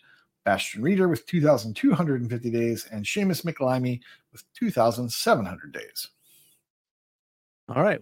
Now we're talking gamer score, and Captain Chaos is at 200,000. Carpe Adam 79's at 400,000. Big ups to El Sock, who reached 1 million gamer score this past week. A Gray Shark reached 1.4 million, along with Domain. RPG Davies at 1.5 million. So is Blue Thunder and Barthez. They are all at 1.5 million. Ross House Ross is at 1.8 million. And then Dish, local Brad Camp poster, 2 million gamer score. I think Barth says brand new. When I put the call out to friend the TA account, Barthez, 1985, sent us a friend requests. Conveniently, when about to hit 1.5 million, but congrats to you. And what is that TA account for those beautiful listeners? It is AH 101. It's 4639. Damn it. Trying for like a smooth plug there, but continue on with your Brad Camp. It was very smooth and They be prepare edited you. and post, I'm sure. These jokes don't work well without food. In leaderboards, the aforementioned Dish is in the top 200 of the Gamerscore leaderboard. I also got Dish to friend us because, like you said, he keeps bragging in the Brad Camp channel. Hopefully, we can get him to listen to the podcast next. But he's a crazy one. He completed the entire Call of Duty series and a bunch of other crazy stuff too. Nebulae is in the top 200 of North Carolina TA leaderboard, and Septic Earl is top 200 of the USA Gamerscore leaderboard. Going back to EL Sock, he hit his million with the achievement called Mr. Sock from the game Run Sausage Run. So congrats to him. We may be hearing a little more from him in the future. I checked out his Twitch stream. It looked pretty entertaining. One thing I forgot to mention last week, and I apologize, is Waka Pale is a papa again. His new lady had a baby, so congratulations to Waka, Angel Waka. Second only to Wild West 08 in terms of offspring. It's true. But don't feel too bad, Waka. I didn't even mention my own personal milestone of celebrating 20 years with my wife on Valentine's Day. So we had a nice time, and congrats on the nice time. Congrats. Thank you very much. Yeah, it's we're getting old over here. Can't imagine having a baby at this age. Jeez, Walker. Oof. Good luck with that one. But all good things for everyone. Real life brags are the bestest. Tag me with anything. And before we go, I think we have something going on. Rocker Dude wants to talk to us here. You guys want to play Come on, let's do it. You want to play a small game? I got a game for you guys. Yeah, just for you two. Oh yeah. All right, I like games, I guess. All right, so I've been hearing this segment on another podcast, and I've altered it. It's blind rankings. So if you're not familiar with what a blind rank is, you're going to get a few things. I'm going to give you five of these things, and you have to rank them. But you have to lock it in before you get the next thing. And so, yeah, the fear is you don't know what's ahead.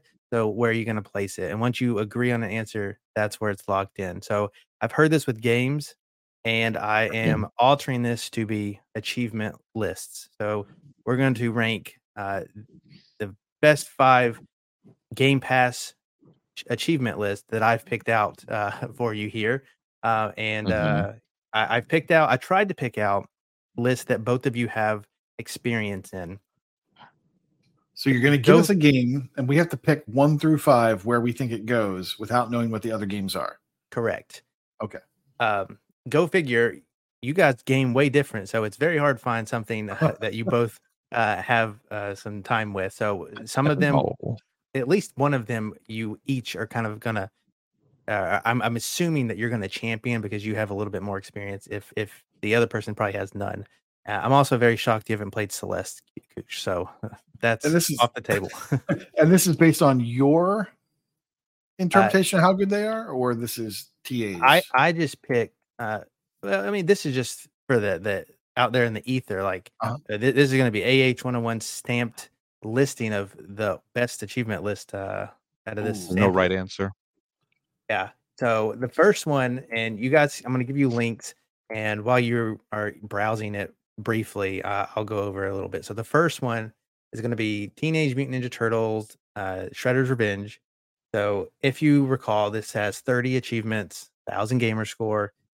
6 of them are story related, 5 are cumulative, and I believe the rest are kind of miscellaneous. So go ahead and discuss amongst yourselves where you think that this would be like in a top 5, one being the best. One best, 5 worst.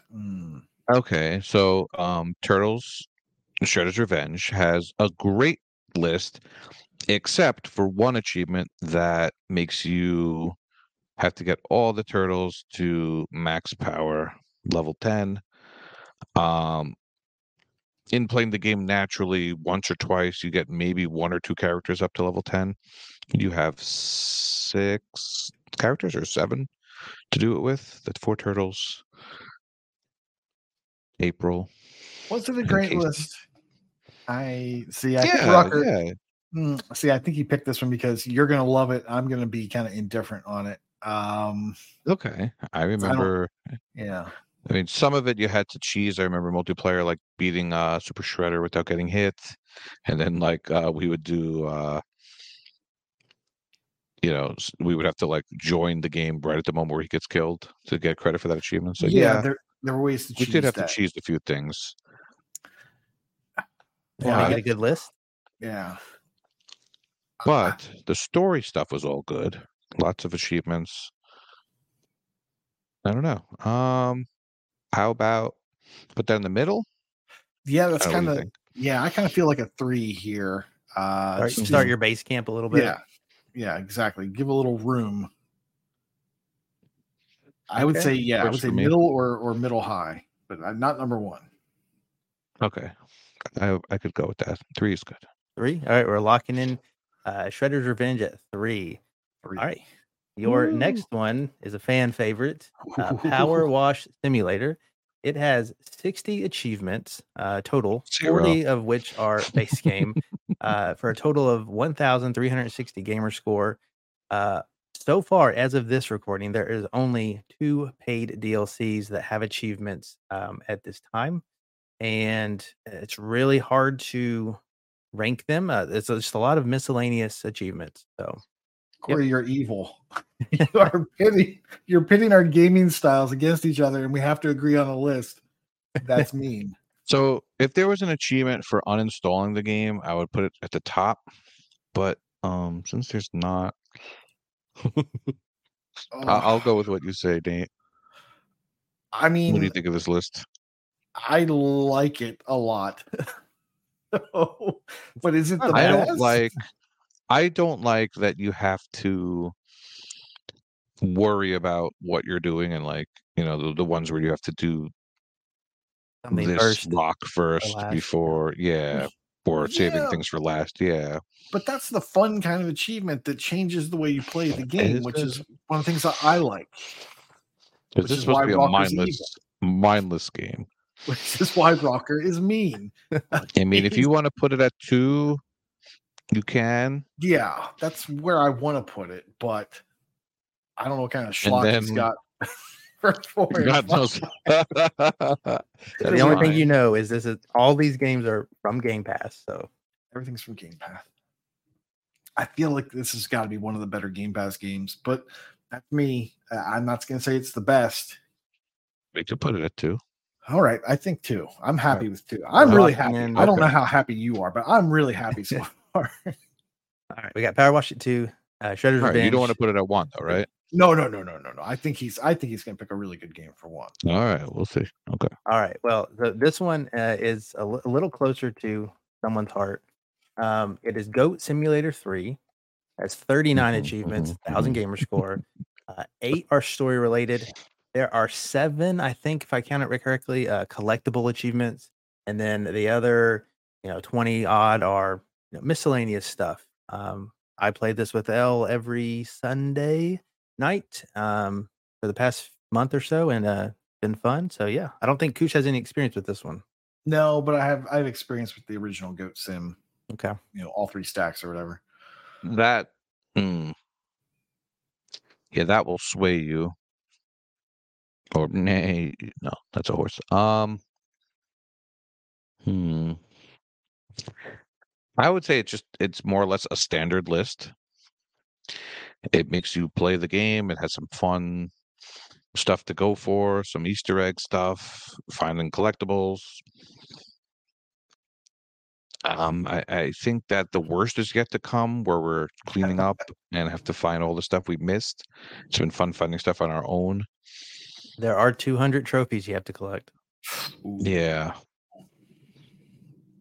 I'm okay putting it at 4 or 5, but I just we don't know what's coming.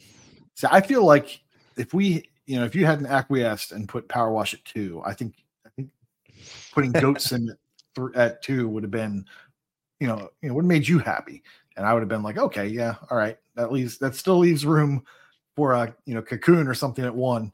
Whatever he's going to throw our way. So I think 4. Yeah, I don't think this is the worst thing he's going to throw our way. So yeah, 4. Don't think he's going to have one worse, one best. I hope better. I hope we don't put something horrible. If you want to put it at 5, we can.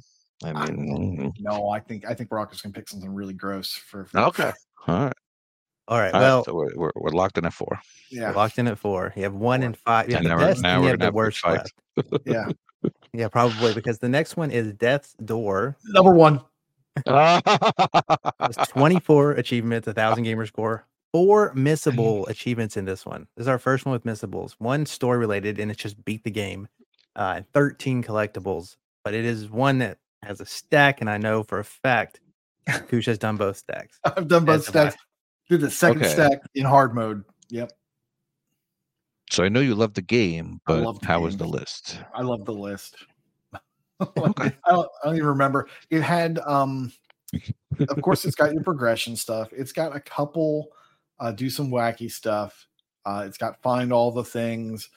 It wants you to, let's see, 100. Yeah, okay. It's got a difficulty based sort of for beating the game, only ever using an umbrella as your melee weapon. So number 1, missable. Yeah. Missable, yeah, hard mode. Basically, it's hard mode. But you wouldn't have known, I think. I don't think it tells you that from the start. You wouldn't have known that that's something you have to do to get an achievement if you're just playing blind. So that kind of stinks, for some people. But for me, man, this is number 1. For me, this is number 1 because I just love this. It's a little on the low end for achievement number. Like 24, yeah, that's kind of high for some people. For me, that feels about right to a little bit low. I would say they're kind of basic. Upgrading this ability, upgrade that ability. Yeah, a lot of like there's something. Right, this is number 5. What's fight. next, Corey? No, 1. This has got to be 1. You have to lock this in before. This has got to be 1. He's not going to go better than this. He can't go better than this. I don't know. Are you going to be upset if I say put this at 1? He's going to give us something garbage. I won't be upset. No, I won't he's going to pick Brotato, and we're going. He's going to pick something that I like. We're not putting Brotato at 1, Corey. He might. Are we locking in Death's Door? Sure. I want it to be at 1, but L's acquiesced. So no, it's fine. It's fine. Okay. All right. There you go. So number 5. What's number 5, Corey? So let's do a little recap. Death's Door is the number 1 seed here for best achievement list. Power Wash Simulator 2nd. Teenage Mutant Ninja Turtles Shredder's Revenge at 3. Goat Simulator 3 at 4. And what has inherently become number 5, I'll say congratulations. I did not change this list. Headbangers Rhythm Royale. I'm very happy with this list. You did good. Headbangers, the infamous live show game from a Uh, couple months from January, I think. So Yeah. one yeah, and done. I where you think have L to was really win so nice. much. I think L was really nice and let me put things where I wanted them, and I'm very happy with this list. I don't know how L feels. Oh, it worked out well. Okay. It worked out well. Okay. I think it's fine. I think in the middle you could kind of switch it. To be honest, I thought L would fight harder for Goat Sim. I really enjoy that game, and I think the list is pretty I good. couldn't once it was. I couldn't fight for it once Power Wash and You Turtles could were have 2 and went 3. I first. You could. could have I went first. no. I couldn't have had it first. I think you guys did good. So good job. Yeah, I'm happy with this. No, man. See, now I want to go play Power Wash, but it just hasn't dropped in price enough. Go back. But you have it completed, right? I have the base completed. I haven't done any of the DLC. Well, the base What is from hasn't Game dropped in Pass, price so enough? you just need to.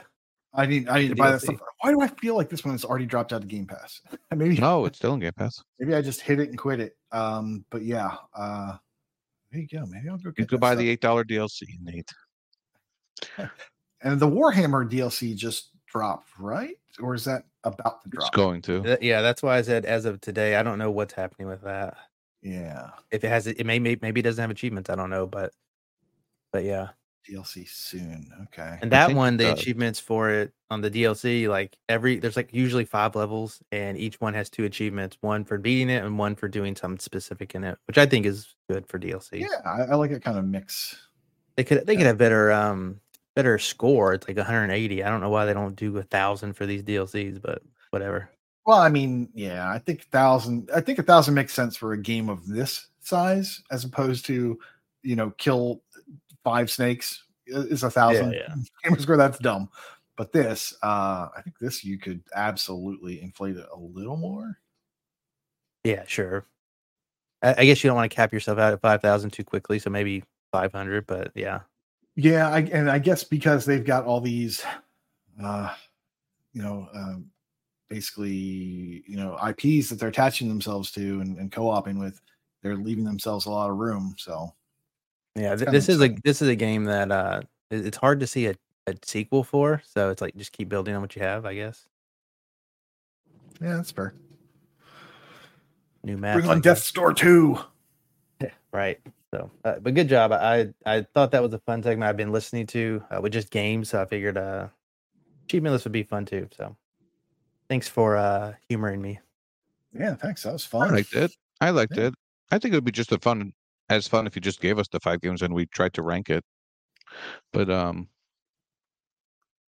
the achievement hunting other one 101, was fun too. had to put a spin on it.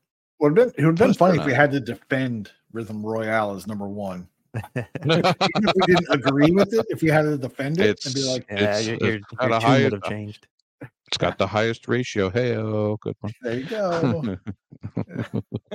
It's got the most TA score, so it's the best. It's got a banging soundtrack. Banger. Literally. Aw. We're gonna have to bring Fufu back for some 20 questions action. Been a while. Has been a while. Oh man. All right. That was fun. Thanks for joining us, Corey, on short notice. Yep, absolutely. And we look forward to your next return, and for Wild West's return. He'll be a year older and 3 or 4 kids Or more. All daughters, of course. And Nate, Corey, I'm Big Al, and we'll catch you down the road. Class is dismissed. Bye-bye. Bye. Hello everyone, I'm Wakapale, and with me today I have... Oh, this is Elroy. I'm here with Wakapale. We're hanging out in, Sweden together today. And today we are going to do a ranking of rats. I'm a big fan of the publisher Atalaika. I know that it is a divisive, or used to be a divisive publisher, but I think they are not the worst offenders among shovelware publishers by any means. Oh my gosh, no, they're tame these days. I mean, they've been able to keep it in their pants. They're only doing the 1,000 gamer score. All these other publishers, man, they're up to like 5,000 per game. I mean, it's insane. But I mean, they made it cool before it was cool. They were the originals. Them and old Hamster ACA, and then I guess East Asia would probably be the third one to the party. But now, man, there's so many of them. It's insane. Ratalaika has kept to 1,000 gamer score for each of their titles. They usually trim their achievement lists if they are too difficult on other platforms, so there's not many games that are actually difficult. They do have a handful that is a challenge to complete, but they have released 257 games. Wow, man, they made a lot in the last few minutes. That's crazy. So yeah, they oh no, that's music to my ears. Well, I mean, you think about like one per week-ish, and then if they've been around for about five years, that's 250-ish games. So that's kind of what they'd be. Yeah, it adds up. It's math. So, but I did want to say thanks for thinking of me with this. I've been a long fan of the Rat, and I've kind of sad as I've seen you pass me on the leaderboard, but I'm going to get back on it. No, I'm sure you'll catch up if you put your mind to it. I've slowed down significantly. Oh, are you? I thought you were ahead of me by now. So, man, I'm still ahead of you as far as I know, but I've slowed down. Well, yeah, that's and by the way, congratulations on your accomplishment there. Thank you. I've started 207 games and I completed 206 of them. Wow, that's pretty good completion right there. Well, I'm currently working on Pheromonium, which it's pretty good. Unfortunately, I couldn't finish it, but I would probably put it in my top 5. Where'd you end up on the leaderboard? What number are you? 79.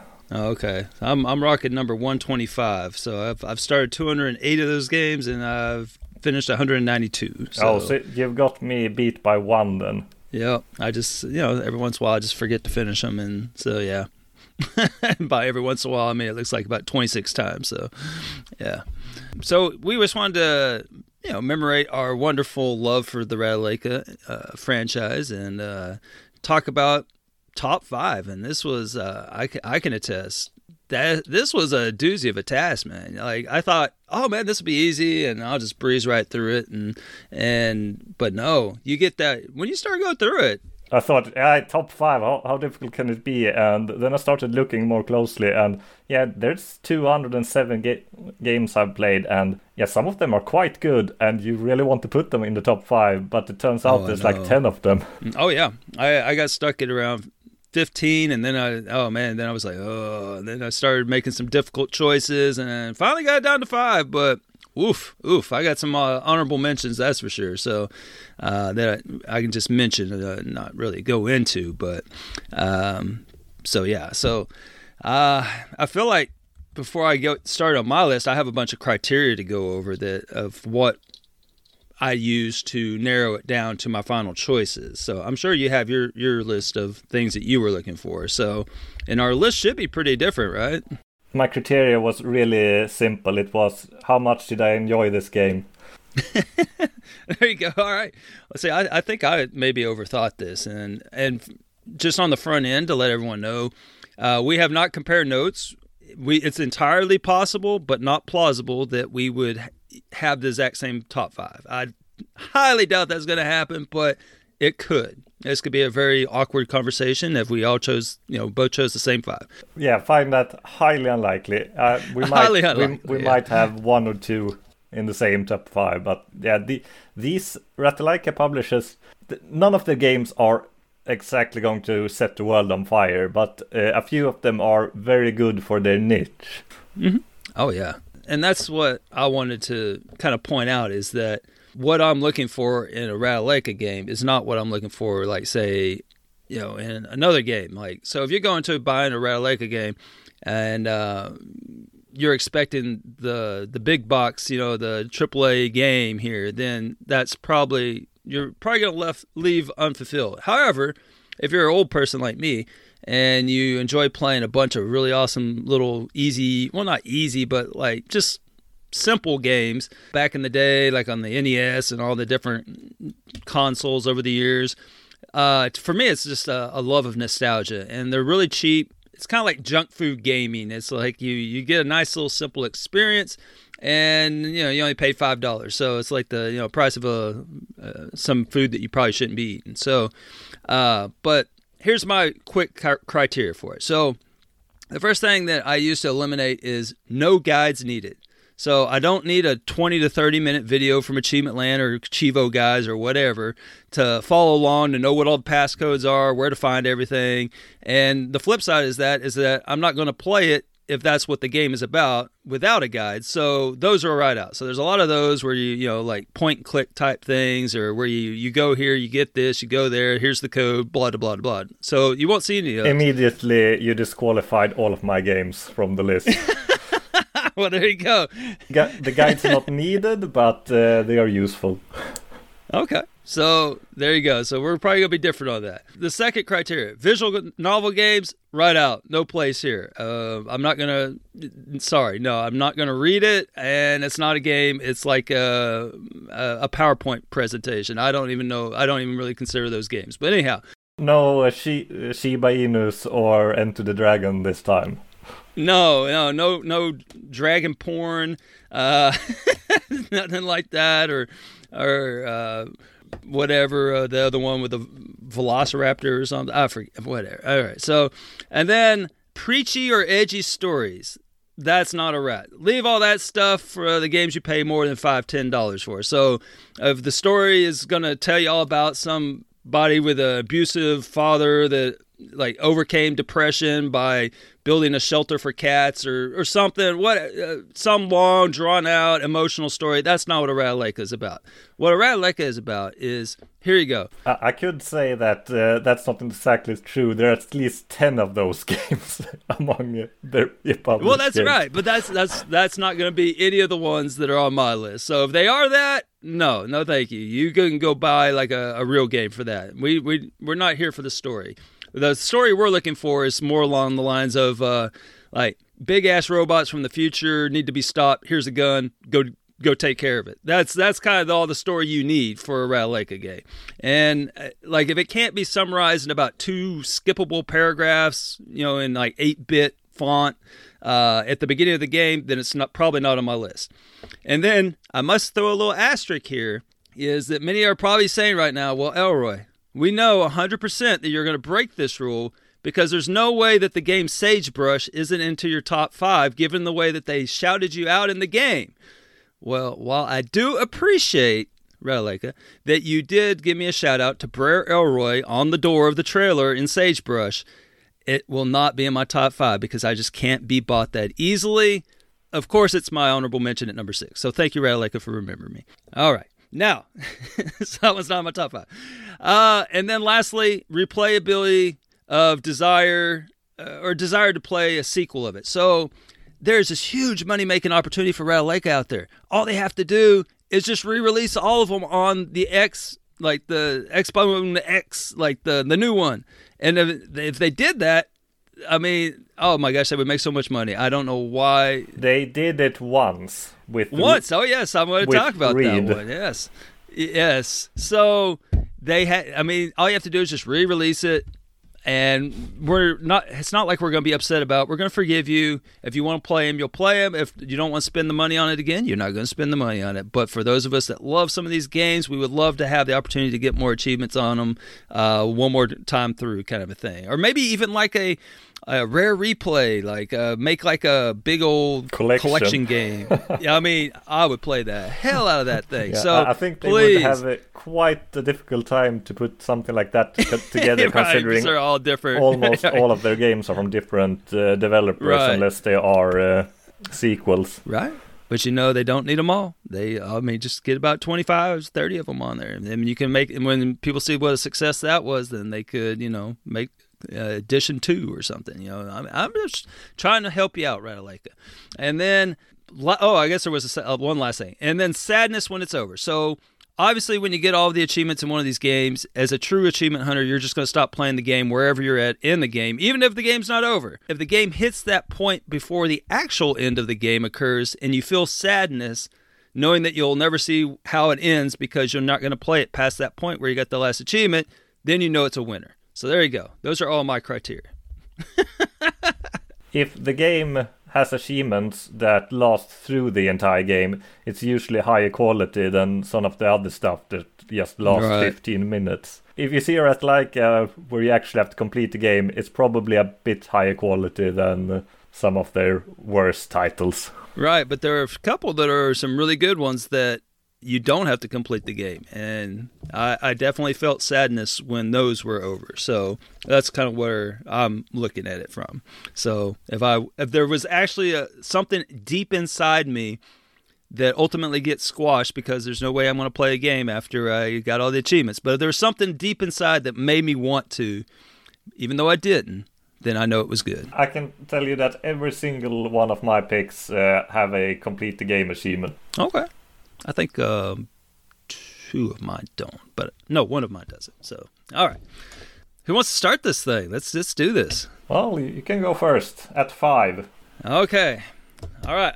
Number 5. This kind of feels like a VSS. This one's going to probably be my most controversial. It just kind of barely edged in there at the number 5 spot. It's a strategy turn-based game, and it's just good, dumb fun. And it's called Bone Marrow. Bone Marrow rocks a whopping 2.34 stars on TA. So very, a lot of room for growth there. And if no one's ever played it, which is very likely because it has a whole 1,300 tracked gamers, give or take a few, then... I feel the box art for this game is very misleading. Yeah, that's fair statement. Yeah, I mean the box art. If you would describe the box art, I can.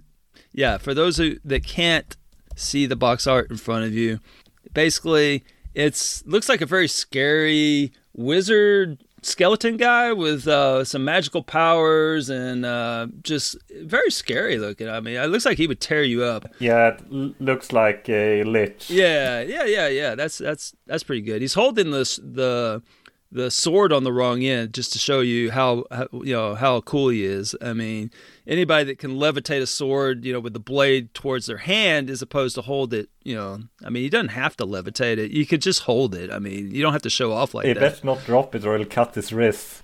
Yeah, indeed. He'd probably die a second time.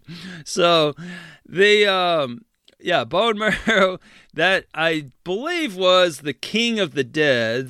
That's one of the achievements in the game, which was King of the Dead. And this one does have a completion. You have to beat the game. Now, this game, it's not exactly what you would think from the cover art. The cover art implies that it's going to be like a dungeon crawler. You're going to be like, hacking, slashing, and just, one of those type games. But no, it opens up and what is this? There's like a little box. Okay, well, that's interesting. Your character's like very small inside this box and there's like little things all around you. And so basically, if you've never played it, again, which is likely, there's another game that kind of sort of took the same concept. There's a couple games that kind of have the same concept, but they made a lot more money with it, I think. One in particular has 31,000 tracked gamers, give or take. It's called Merge and Blade, where you're basically aligning... A Game Pass title. Yeah, and it's available in case you want to try it and to warm yourself up for Bone Marrow.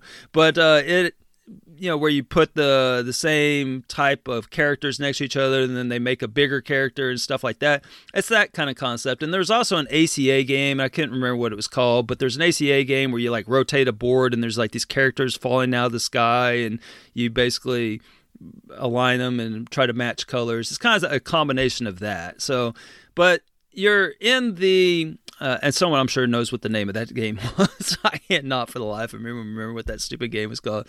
I didn't really enjoy it, but this one I did. But so anyway, so all your stuff's on like the left-hand side, and then on the right-hand side you might see some similar items.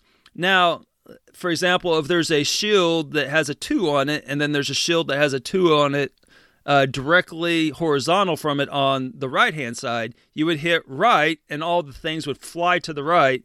And then the 2 shield and the 2 shield would make a 4 shield. And that 4 shield is like going to protect you as you are finally going to get to an enemy that you can attack. But that's basically all it is to it. And I know it sounds massively boring, like kind of like, I don't know, you're just hitting left or right, up or down, just building up these little numbers.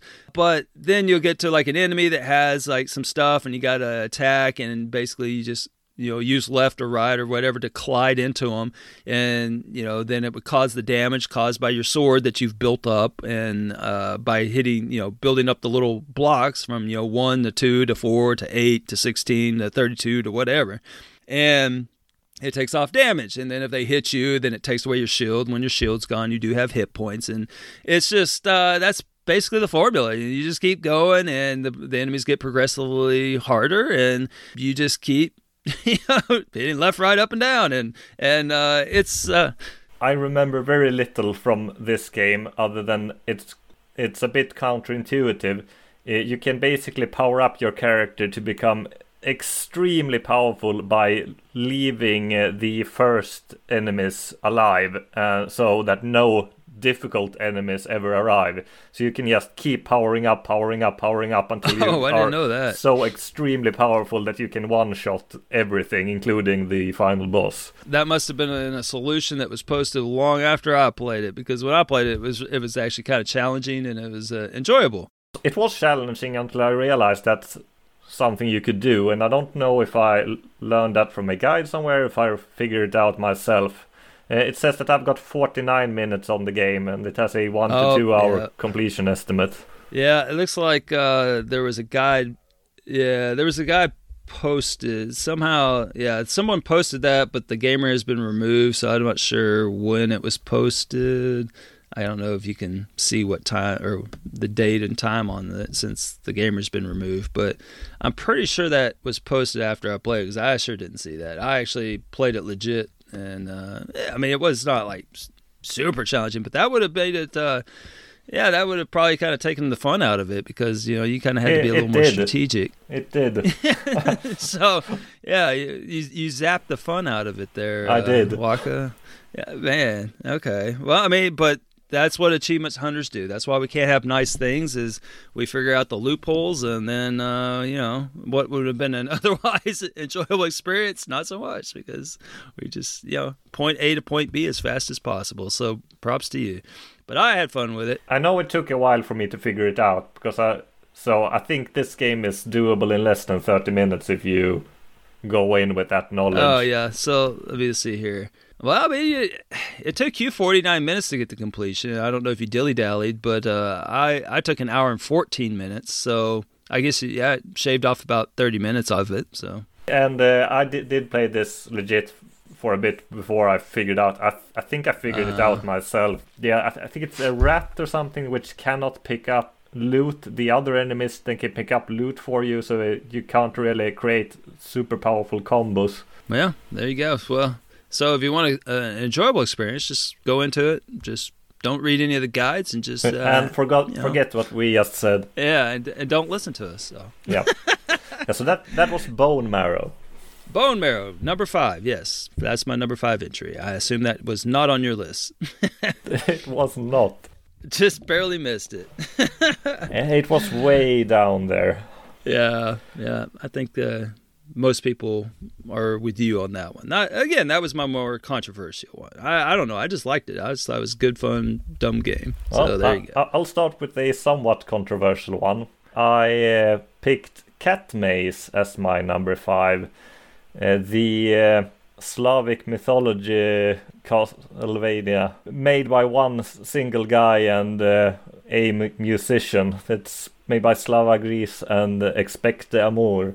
I like it more than it deserves, probably, because I'm a sucker for mythology, and I know some things about Slavic folklore, but not much. It was a nice story. It was some fun characters. The graphics are not great. There are some technical issues that can take away from the enjoyment from it, but otherwise it's a solid Metroidvania. The soundtrack is a bit strange, because modern video game music, you do not remember modern video game music, and this has a bit of a more exciting soundtrack, for better or worse. If you like the music, great, but if you don't like it, you're going to notice it more than the average soundtrack, especially how poorly some of the tracks loop. Is it, it's Cat May, so does it have a better soundtrack than Captain Cat? You know, it's difficult to top Captain Cat. Captain Cat just has one good track at the start. That's true, menu. but it's a doozy, though. All right. It is pretty good. So, and when I you say said pretty good, I'm not sure good is the best word to describe that. Memorable. It's memorable. It's very memorable. Yes. So you said that one dude made this whole game. Now that one Slavic guy made this whole game. So that reminds me, of course, of another wonderful game that was made by a single guy and his son. That the Pirate Xbox game. was it took the gaming community by storm, and was all about a quest about a turtle. And at the end, they promised us a sequel, and it never has come. I mean, it said to be continued. Is that poor little turtle? Spoiler alert: was taken away on a cart, and yeah. So anyhow, is it live up to those expectations? And it was free as well. Indeed. Until it wasn't. And purged from the store. Indeed, it was. Good times. Now, this I hadn't actually never heard of this game here. So, Cat Maze. This is interesting. I mean, there's only 123 people that have played it. It's a 10 to 12 hour completion. It's very That's likely crazy. a lot more people that have played it. But the first achievement probably takes as long to get as the completing a normal Ratalaika game. I don't think you'll get an achievement in the first 30 minutes or an hour. Yeah, Start a Real Adventure looks like that's the first one. So yeah, I'm sure if we take a brief look at the first achievement, and we can see that 100% of TA's players has gotten it since it's the first achievement, but yeah, only 31% of starters on Xbox. So, yeah, this has not sold huge numbers. And I wonder if it's just because it's under the Ratalaika banner, and it doesn't look to be your typical game. I mean, it's just the 10 to 12 hour completion is like one of the more challenging ones, and yeah, it's just. I don't find this very challenging, but it's way more involved than most Ratalaikas, and you don't need a guide for this game, but as usual with Metroidvanias, there are open 100% of the map and doing all the side quests, and some of the side quests can be a little bit difficult to find. So and I say a little bit, this game was made by one person. The map is not extremely big. It's big, but not too bad. Very doable, basically. Yeah, I mean, you'll probably do a lot more in other games, I would imagine. Yeah. At launch, it had a few technical issues, which since have been taken care of, I've heard. There was one area where enemies were supposed to teleport beside you, but it teleported into you 100% of the time. And the only way to survive was to attack as soon as they teleported into you. But you really had to pay attention and be... not pixel perfect, but you had to be really, really close to not take damage when they teleported into you. And I think that issue was taken care of. This developer also recently released Pheromonium, which I'm currently playing. And it's also a Metroidvania. It takes place in a depressed boy's head. So you would probably give it wide berth. But it reminds me quite a bit of Cuphead. Just the graphics are a huge upgrade. Yeah, it looks really good considering it's just one person who made the entire game. Well, that's cool. It's not at the same quality as Cuphead, but if you look at the trailer, you'll see that why I make that connection. So is it just like real cartoony, or is it more like thematic in the like 30s, or what was it, the 20s for the Cuphead? I think it was that style of drawing. It's animated. It's very expressive animations. It feels a bit over animated sometimes, and there's trains with faces and stuff like that. So yeah, they are very similar, and it looks like there are shoot 'em up sections as well. So if you wanted Cuphead to be a Metroidvania, I guess you should check out Pheromonium. There you go. Well, there's a lot of people in the community that are big Castleroid folks, so I'm sure that they'll. Yes, I've only played and defeated the first 2 bosses, and I've really liked it so far. It might get worse from here, but I'm hoping it gets better. I just got the double jump, so cool. Well, all right. So that was Cat Maze, your Waka's number 5. And moving on to Elroy's number 4. Ooh, all right. So my number 4, this one is my newest entry onto the Radaleka Top 5.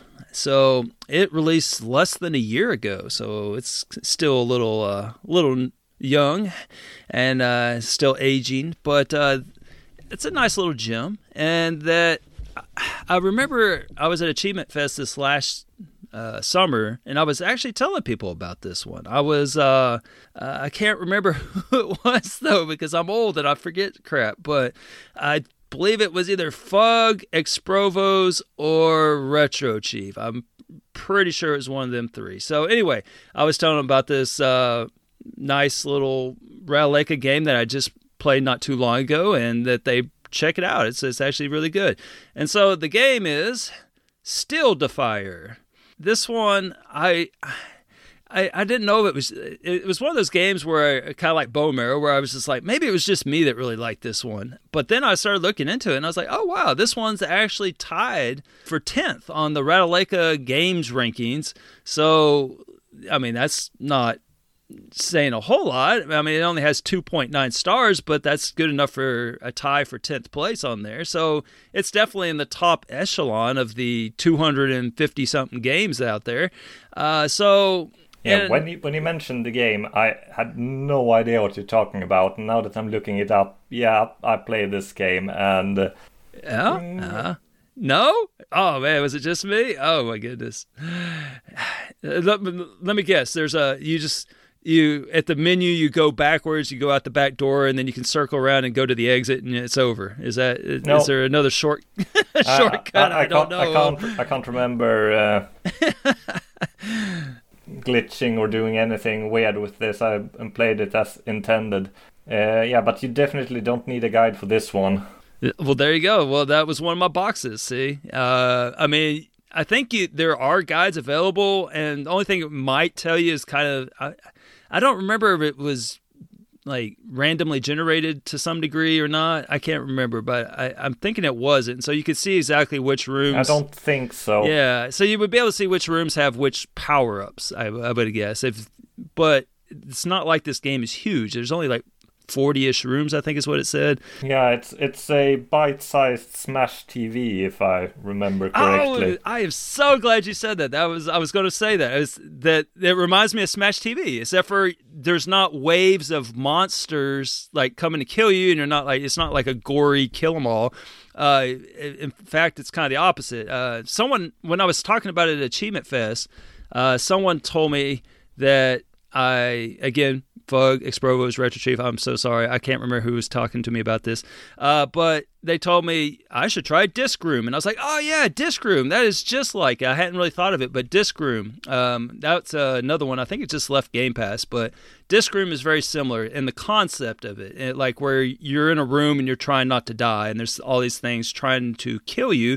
And in Disc Room, you just have to stay alive and not die. But in this one, and Steel Defier, that's the game I'm talking about, it's a little different because you have to collect key cards or something that looks like a key card while avoiding obstacles. So it's like all these obstacles are kind of like flying at you. Like there's like moving platforms that'll crush you. There's lasers that'll kill you. There's like some heat-seeking stuff that chases you around the room. So you kind of have to duck, dip, and dive around everything while trying to work your way over to the key card, because let's say you need like 15 of them to open the door or to basically beat the room, and then everything just disappears. Like you get the 15th card, and then the room shuts down. Yeah, I think I would enjoy this game a bit more if the perspective hadn't been so weird. Because you see not top down, you see from an angle, so it can be difficult to see where your character is, and especially where your enemies are that sometimes fly as well. So I felt the game was a bit unfair. You often got hit by things you didn't expect to get hit by. Yeah, no, that's fair, because like it is kind of a weird angle, and when you're jumping, it looks, you kind of jump. It's like you almost rotate sideways a little bit. I don't know. It's like that was a little minor nuisance on it, I'll admit. And then there's also some rooms where visibility is an issue, which is a pet peeve of mine, that where they limit your visibility. Not a fan of that. But still, there's something about this game, though. I'm not really sure what it is, though. So, yeah, it's challenging enough that you feel good about yourself when you finish it. But then if you look at on the site, it's like that was only worth 30 TAD. Like the whole game was worth 30 TAD. And you're like, what the? That's the thing. As you said, there's something about it. So most people that start it, they intend to complete it from the beginning. But there's not a lot of people that drop off because it's a bad game. It is a good game and it is fun. I do have, and it's quick. I do have, it's really quick. It can be done in less than 30 minutes. It is good for what it is. But I have some issues with it. Mainly the angle of the camera was a big issue for me. I had the difficulty to tell where I was safe and where I wasn't. Right, but by the end, though, you probably kind of get it down. Like you kind of like, okay, I kind of, you kind of figure out the little wonkiness of it. And in the off chance, you do get hit and you're more supposed to and you die. I mean, it's really quick restart. It's like, okay, well, I'll get this time. It's not like a big deal. It's not like it shoots you all the way back to the beginning of the game. Like, I mean, if you die, you just basically just redo the room. It's like, okay. So nice and easy. And then the key cards can help you out a little bit more. Sometimes they spawn like right next to you. Sometimes it's super inconvenient and you got to like work really hard for one. And there's some randomness to it. Eventually, if you die in a room, you'll get it eventually. And so it's just, but it keeps you hitting play, keeps you hitting, retry until the end. So, I mean, I don't know. It's just a nice little quick experience, very unique. And yeah, I definitely want to see it as an X release or a sequel or something, maybe a little longer game or a version of it. But yeah, anyway, it's a good little game. So if you haven't played it, go check it out. It's worth one. It's worth the $5 you'll pay for it. It's worth the $5 that they ask for it. That's for sure. Yeah. So there you go. That's my number 4. But there's not any TAD in it. It's 1,000 game scores worth 1,030 TAs. Yeah, it's probably more like a 1,200-ish if you were to normal challenge wise. If you were to rank it kind of in challenge, I'd put it about 1,200-ish. Not that that's some big step up, but definitely more than 30. I mean, 30 TAD's like a dang visual novel. I mean, you just hit. I don't know. 30 just seems really low. It's kind of bizarre. Yeah, it does. It's more challenging than 30. I feel like. Yeah, but only 831 people have played it. So there's a lot of you out there listening. Go check it out. It's a good one. So it's my favorite new one. Yep. So how about you, Wag? What you got? Number 4. Number 4. I know that you have some history with this game, and I'm not sure if you're a fan. It is Intrepid Issy. Oh my gosh. I got some things to say about this game. I'll let you build it up. And then I'm going to bring this house down. Yeah, Intrepid Issy is a very old school Metroidvania, which was originally released on the Dreamcast like a decade after they stopped selling the console. The Xbox port is it's really good. It's a very fun, very old school, and I mean old school in the way as it feels like a very old platformer. It's like a Super Mario game where nothing really makes sense. You just play through themed levels and it's just very random. But it's nicely animated, it looks great, it plays very well.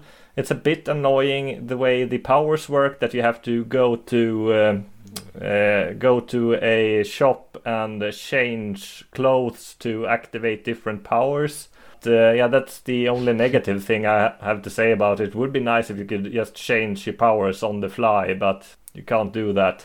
So if you want your double jump, you have one suit for that, and if you want to throw dynamite that blocks, you need another suit, and there's a lot of going back to town to change your outfit. But otherwise, I feel it's a really solid Metroidvania. Okay. That being said, well, that's weird. It doesn't say that it's a Metroidvania on the genre. It seems like it's falsely billed as something else on TA as, oh my gosh, what is this, a beat 'em up? Well, now I do understand the beat 'em up components, even though it doesn't follow the true beat 'em up. You do lay hands on people. There's a lot of laying of hands. There's a lot of melee combat and a lot of kicking and punching going on. But this is not a beat 'em up by any good definition of the. What does TA? Okay. Do you want to sync? Do you want to sync or anything with a clap or? Beat 'em up games involve close quarters combat. Okay, 2. That's fine. 1 against generally small to medium-sized groups of relatively weak enemies. Yep, that's so far so good. Which usually must be defeated before you can progress. Yeah, they do not. You don't have to defeat them. Generally, weapon choice is limited or non-existent, and character skill upgrade progression is minimal. Yeah, so there's quite a bit of skill upgrades and progression. What was the part about it has to have, like, you have to beat like series of enemies before moving on? I guess it does mean it because there's rooms that lock around you when you enter them, and you have to beat up all the enemies before you're allowed to proceed. So I could see where it would itch in. Yeah, so it should be the definition of the beat 'em up is, I don't think it's really close, other than close quarters combat. There's nothing beat 'em up-ish about this game. In that case, is Guacamelee a beat 'em up? Yeah, you're right. Yeah, that's exactly like that game. You're right. That's a great comparison to this game. Yeah, it's very close to Guacamelee, except Guacamelee is probably better. Probably. Yes, well, getting back to that. So okay, Guacamelee is better. I was yeah. So, I was suckered into this game. How was I suckered into this? Because they put a beat 'em up tag on it, and this is not, this is a very loose interpretation of a beat 'em up, and I was expecting a nice little easy ride like a beat 'em up. Okay, so maybe my expectations were off. Now, that's forgivable. I don't mind playing a good, some Castle Royals here and there, but yeah, it's not. What gets me about this game is, like you said, with the suits, you can't change your suits. Like it seems like she's carrying around she could carry around a backpack and keep her outfits in there or something. I don't know, but the fact that you have to go back to the house to change outfits actually breaks the game for me, because what happened to me is I thought I was stuck, but then I realized I wasn't stuck, because there was I didn't realize that I had to just use the miner's outfit to activate a platform that I couldn't see that was outside my range of vision. So I blew up the little thing down at the bottom, and then a platform was appearing where I couldn't see it, and then I could jump on it and escape the area. But I thought I was stuck. But now I'm really stuck. Like, I can't progress because I have the miner's outfit on. I got into the mine cart that is like a sort of mini game. Yeah, mini game on the tracks. Donkey Kong Country. Yeah. That's it. I was trying to think of which game kind of made that famous, where you're jumping rails and not falling in pits and stuff. So it's a little sequence like that, and that takes you to a new area. In that new area, there's no warp out. There's these little stands that allow you to warp back to your house or to a city and escape. And there's a save point. Now, you can't actually use the save points to warp. It just saves your progress. So until you get an upgrade which allows you to move between save points. Well, I don't have that upgrade. So you would think that there would have... Okay, so I'm at this area that has a save point, and then, like an idiot, I saved my game, because that's just what you do. And so it was probably within 20 minutes I realized, oh no. And because I can't go anywhere. There's a pit that I have to jump over that I need the flying squirrel costume for. And I went and looked to see like a walkthrough on how to beat this part. And no walkthrough I've seen is he wearing she wearing the miner outfit. I got the wrong outfit on. I cannot change outfits. I cannot warp out of there. I cannot go anywhere. I am stuck in this area. I can't jump in the cart and backtrack down the tracks. It won't let you enter the cart because that was the previous, that wouldn't make sense anyway. So I can't progress in this game. I'm 4 hours and 23 minutes into this game, and I cannot do anything. I've tried everything. Maybe I need to get you on some kind of chat. Maybe I'm a complete idiot, and I will apologize over and over to Miss Izzy if it's an ID 10T error that I am just not able to see something. But as far as I can see, I cannot progress. And other people have complained about this. I looked it up, and other people have complained that the game breaks when you go like certain things, like something with the vampire costume, and I didn't even get that far because I got stuck, holding the bag in the mine. So, I can see that happening. And once you get the teleportation abilities, that is no longer an issue. But oh gosh, I wish I had gotten that. I can see some places where you can get stuck if you go there with the wrong outfit. Yeah, but that's usually backtracking and going back to areas where you are you're not supposed to go back there until you get an additional upgrades. But the part that you're describing, I just do not remember. Yeah, there's a skeleton you have to kill, and then there's like some guy that's trying to jump over a pit, and then there's like a bell that you can hang to ring to open something. But I don't have half of the bell. I don't have the squirrel costume to jump over the pit, and I've already killed the skeleton, and he just gave me half the bell, but I need the other half, and that's all there is in this area, and there's no way out. There's just no way out. I don't know. My only hope is that they'll reclassify this as something other than a beat 'em up, and then I'll just put this in the finished pile and never really speak of it again. A platformer Metroidvania. Beat 'em up. Yeah, I can see it, but if that's the case, then Guacamelee should also have the beat 'em up tags. I agree. Yeah. But so I'm sorry I don't like this game. It's entirely possible at some point in my life I will replay it and maybe really enjoy it if I play it in the correct sequence.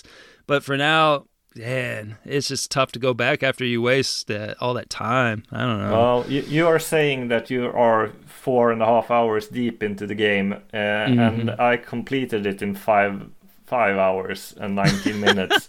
So did you follow any kind of guide or something? Because I don't. No. Half the time I don't know where to go. Like it took me an hour to find the garlic, maybe 2 hours to find the garlic, and I think that's one of the first things you're supposed to do. I did consult a guide to find the mussels, because there are hidden mussels over, and not the kind that you have in your body, but the sort of the shellfish. What do you call shellfish kind? Yeah. And there are quite a few of those that you have to find, and I don't think they are marked on the map or anything. So I had to use a guide to find a few of them. Right. But otherwise, I did not use any guides for this game. I don't know if there were many at the time when I played it. Oh, this game is pretty high rated, 3.88 stars. It is pretty good. I mean, yeah, I don't know. It's just, I think it just burned me, that's all. It's just like I got so upset when I realized that I was completely stuck and that there was nothing I could do about it. Just by comparison, Steal the Fire is 2.87. That's, why is this one not showing up on the list of best ones? I don't see it on the list. It has a 3.8. Maybe it has too few votes. It must have. I guess. Yeah, maybe my rating system is a little flawed because this one's not showing up at all on the list. Yeah, it only has 12 votes. Well, I'll give it a 1, and that'll bring it on down. Yeah, I'll give it a 4.5 to even it out. There you go. No, I wouldn't do it. I'm gonna wait until I just see how bad. I might give it one more go, and if I get stuck one more time, I'll settle for a 4. There we go. All right, I'm withholding my vote until a later time. All right. Yeah, but number 4, Intrepid Izzy.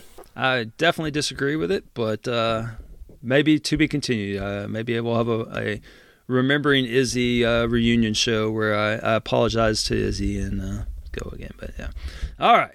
How about number 3? What you got? All right. Number 3. I have, it's a tie, but I'm not trying to weave around the top 5. They're basically the same thing. So it is Devious Dungeon 2. They're basically the same game. So yeah, they really are.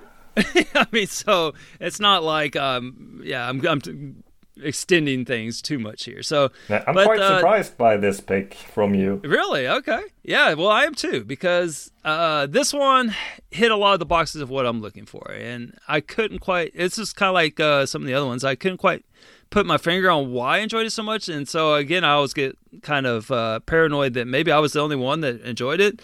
And unlike Bone Marrow, it's listed as the highest rated Ratalaika game on the thing that I was looking at, even though Intrepid Ezzy had a higher rating that we just looked at, so I don't know what I'm looking at. But anyway, it had a 3.3 and a 3.2 on it, respectively, for the first one and then the second one.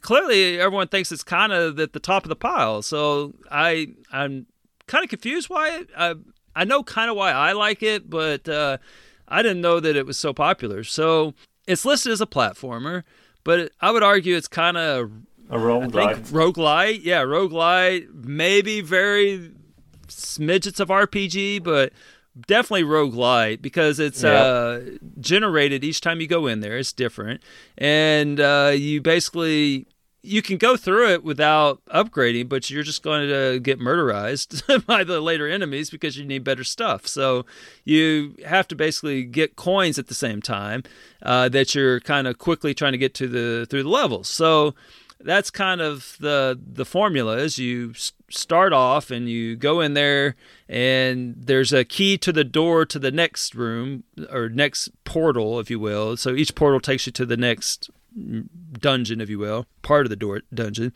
And then I think it's every 10 or 5 dungeons you get a boss room or something like that. And then that's kind of like, you kill the boss, and then you get the next section opened up, the next levels, if you will. And so it sometimes the key's pretty obvious, like it's random. So like you might go left and, oh my gosh, there's a key, and then you drop down a level, oh my gosh, there's a door, and it might take you like 20 seconds. You might, oh, how lucky me.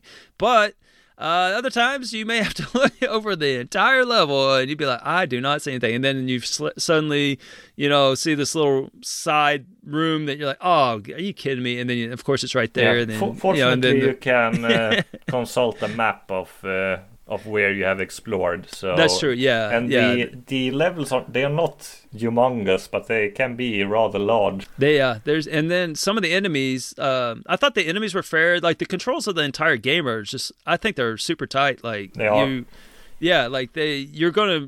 It's gonna be your fault if you die. Like it's not because of the controllers or enemies teleporting into you or anything like that. But the enemies are fair. Like there's only a few mild annoyances. Like once you get the patterns down, they can be avoided pretty easily. But they're still challenging. Don't get me wrong. And then the way some of the room placements are, that makes them more challenging. Sometimes the way that the rooms are placed, it makes them it kind of nerfs them. You get lucky and you're like, oh, this is easy.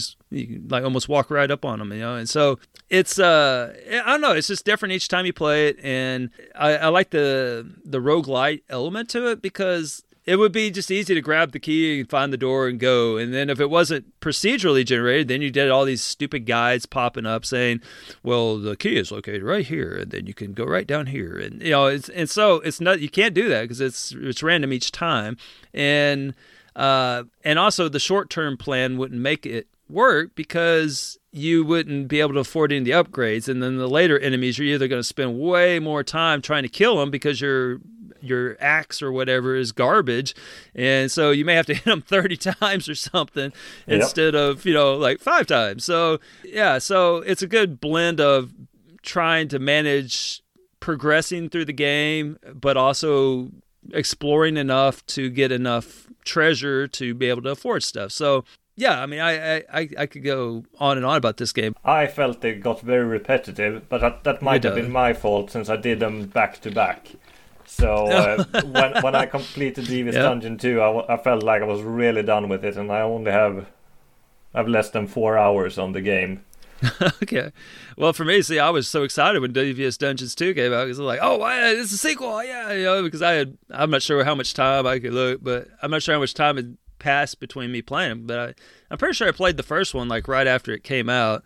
And then the second one, same thing. So, yeah, so I finished one in 2018, which is like the week after it came out, the first one. And then the second one, looks like it was a year later, so not too terribly long, but it was the following year. I played them in 2022 on the 8th and 9th of September. Yeah, that I can see where that's probably not the best approach to that. I can tell you, do not go from 1 to 2 immediately, because they are basically the same game. 2 just has a few more characters to choose from, if I remember correctly. Right, and so you're like, oh my god, I have to do this again. And I was like, hey, they didn't mess up the formula. Let's go, and so... Yep, they didn't, because they didn't change anything. Yeah, they didn't mess up the formula at all. They just kind of rebranded it. So, man, just think, we get a stack, get an X stack on it. Oh, man. So, but for me... here's the boxes it hit. I did want to give it a shout out. It really hit this one box. So first of all, no guide. I've already talked about that. So you basically just play it and it's pretty well paced on the achievements for your hard work. So, you'll get all the achievements just by playing it. Yeah, there's one possible missable achievement for killing all the mini bosses. You might be tempted to run away from them because they were usually quite powerful. Okay, see, I just murderized them. I don't know. I guess I was all in. So I was like, I'm gonna kill everything. Yeah, if you kill everything, you should be fine. Yeah, just kill it, kill stuff. But since it's randomized, you might not get the mini boss you're after. I see. Okay, I get that. So it's possible to play through the game and not meet all the mini bosses. Oh, okay. So is there like a guide that tells you which stages to look for them on? I assume so. Right? I don't know. Probably is. I'm sure someone's posted something about it. But so the box that really flew it up to number 3 on my list was the story check. Okay, so I explained it in the opening where if you're telling me your life story, that's not a Ratalaika game. Now, if you have a nice, quick story that's skippable and can be explained in about 5 scenes, 5 little flashing text. I don't even know why they were in the Devious Dungeon. Okay, well, you're in luck. I have the entire story right here, and I'm going to read it to you. So perfect. Here you go. Here we go. The first scene, title screen pops up. It says, "As the story is told, dark times are upon Hilltop Castle." And then there's like an image of a castle. Then that disappears. "An ancient evil has awakened in the catacombs under the castle." And then there's an image of a dragon.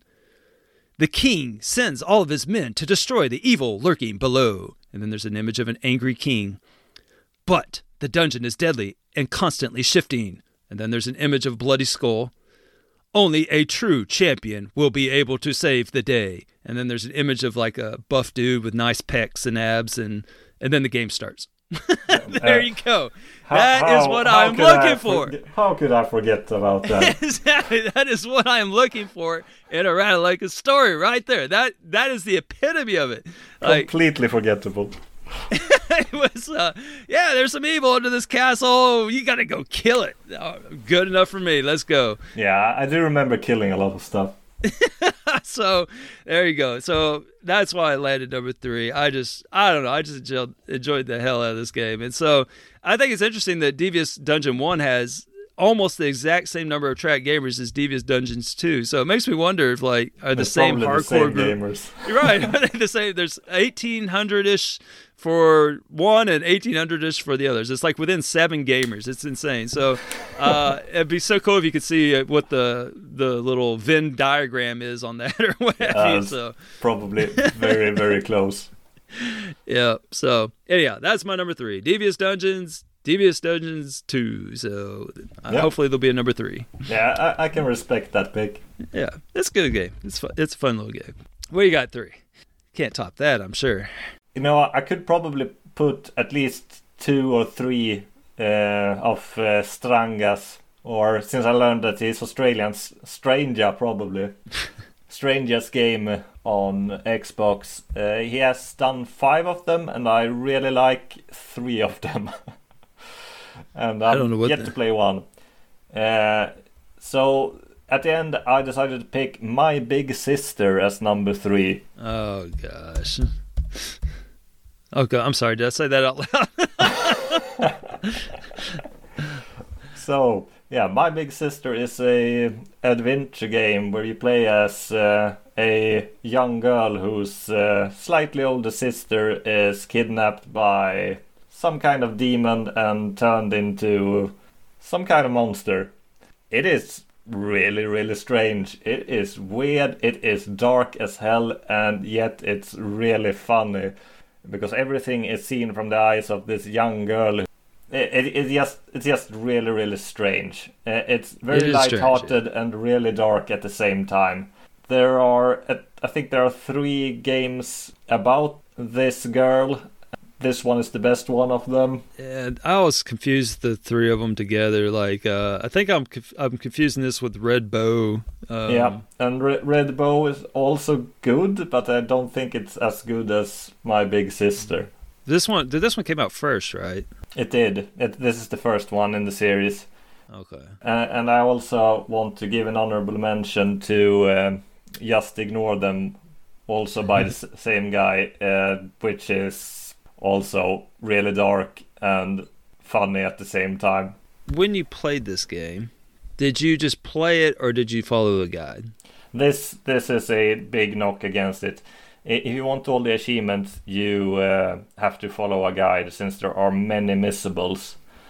Oh yeah, which is really sad, because I would have loved to not have to worry about a guide when playing this. Yeah, it's really fun just to go around and examine stuff, and there's some really funny remarks from the little girl. I think it's based on some kind of Asian mythology, but I'm not sure. But it takes place in a modern setting. Yeah, it's something that I highly recommend. Yeah. Also made by one single person. You like those, yeah, I do. But, well, for me, I played it and it was all right. I was just like, I was lukewarm. I was like, that was kind of weird, I mean, I didn't hate it, but kind of weird.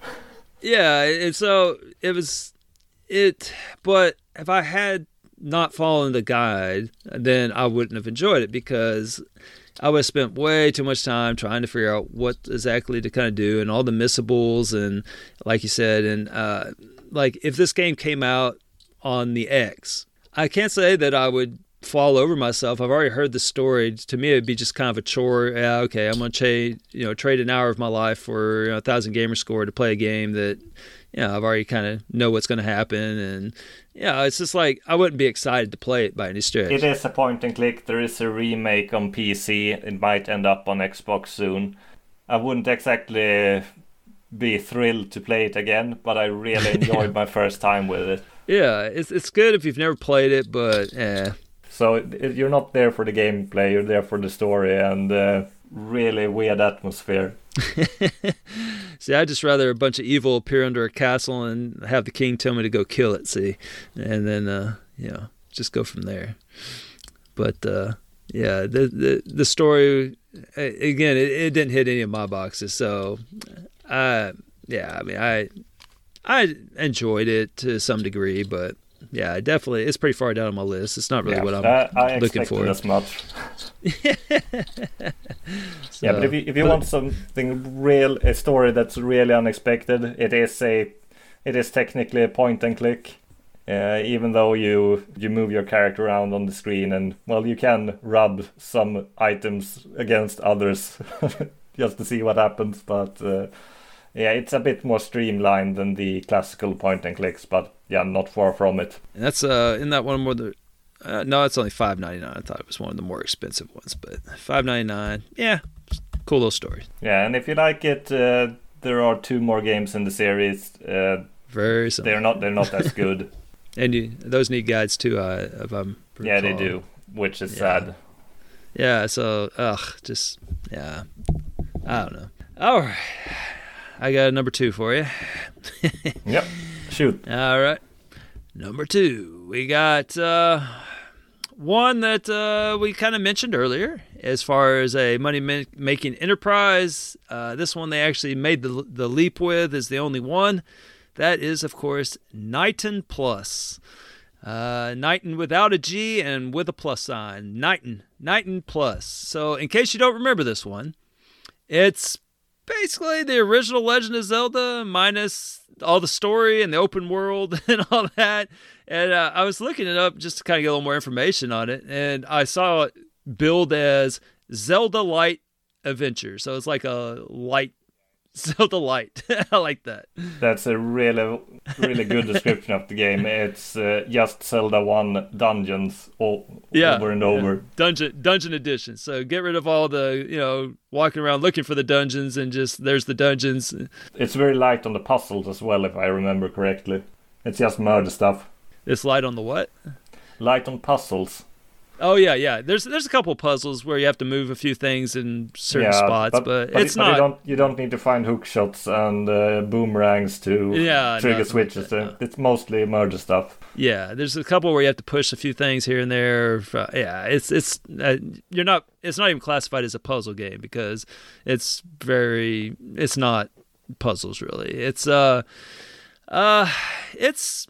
I don't know. It's a cool little game. It doesn't take itself too seriously, so they use humor in it to kind of get away with without having to tell like a big story. So it's basically making fun of itself as to what it is. So I mean, it's not like the funniest game you'll ever play. It's not like Tales of the Borderlands or anything like that. But it'll get a couple of chuckles out of you, I guess. But basically, the whole game is top-down dungeon exploration. You got rooms with enemies, puzzles, get chests, find keys, open boss door, kill boss, rinse and repeat. So, and it's soundtrack for it's pretty cool too. It's kind of old school 8-bit-ish, and it's just a good complete package. If you have nostalgia about the original Legend of Zelda game, you should definitely check this out. To me, did you know that this one has a stack as well? Yes, it's the only game that has the X release on it, to my knowledge. Is there another one that has an X release? Reed. Oh, Reed. Oh, yeah, that's right. Reed does. Reed Remastered. So that's 2. That's the only 2 I'm aware of. Okay, see, when you said that there's only one earlier, I thought you were talking about this one because I'd forgotten about Reed. And it sounds like you forgot about this one and thought about Reed. So, yeah, this one actually has the X release. So it's the exact same game. And if you enjoyed playing it on the X-Bone, then you can play it on the X-Bone X. And I don't know why Ratalaika didn't take a hint from this and just keep doing that, but I don't know. What's on Reed? The remake of it? Did it have as pretty much the same amount of people that played it? Reed Remastered had 878 players, and the old version Xbox One had 3,100. So that's. Yes, less than a third of the players. Yeah, that's pretty much the same numbers on Knighton. Knighton's got 3,000 on the main one, and then the re-release on the X has got like 600-ish. So, yeah, probably why they stopped doing it. Yeah, maybe it's not making as much money as I thought. I thought it would be a slam dunk. So maybe we should move on to Plan B with the rare replay stuff. So I would get that. I totally would. I'm serious. Like, that'd be so fun. Anyway. So, like, even if you only had 1,000 game score and had to play 50 games. Oh, that'd be tough, but I'd probably do it. I'd probably use it for a contest because it would have a high TAD on it. So.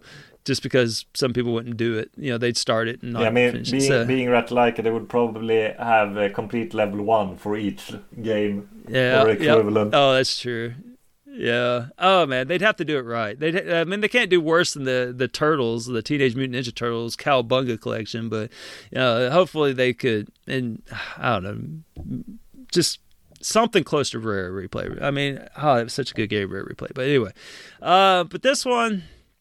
It's hits pretty much all the boxes, so it's got the stack, it's already on the X, and I was hoping that they'd do like a sequel of it, maybe Knighton 2, Knighton plus 2. I don't know if you do Knighton plus 2 or Knighton 2 plus. I don't know. I'm not sure where the 2 would be in regards to the plus sign, or maybe 2 Knighton plus. I don't know. But if they do a sequel to it, hopefully they wouldn't pull like a Zelda, because the first Zelda sequel was kind of an interesting deviation from the original recipe, where that was not the game people wanted. But this one scores higher than any of the other ones on what I call the sadness meter.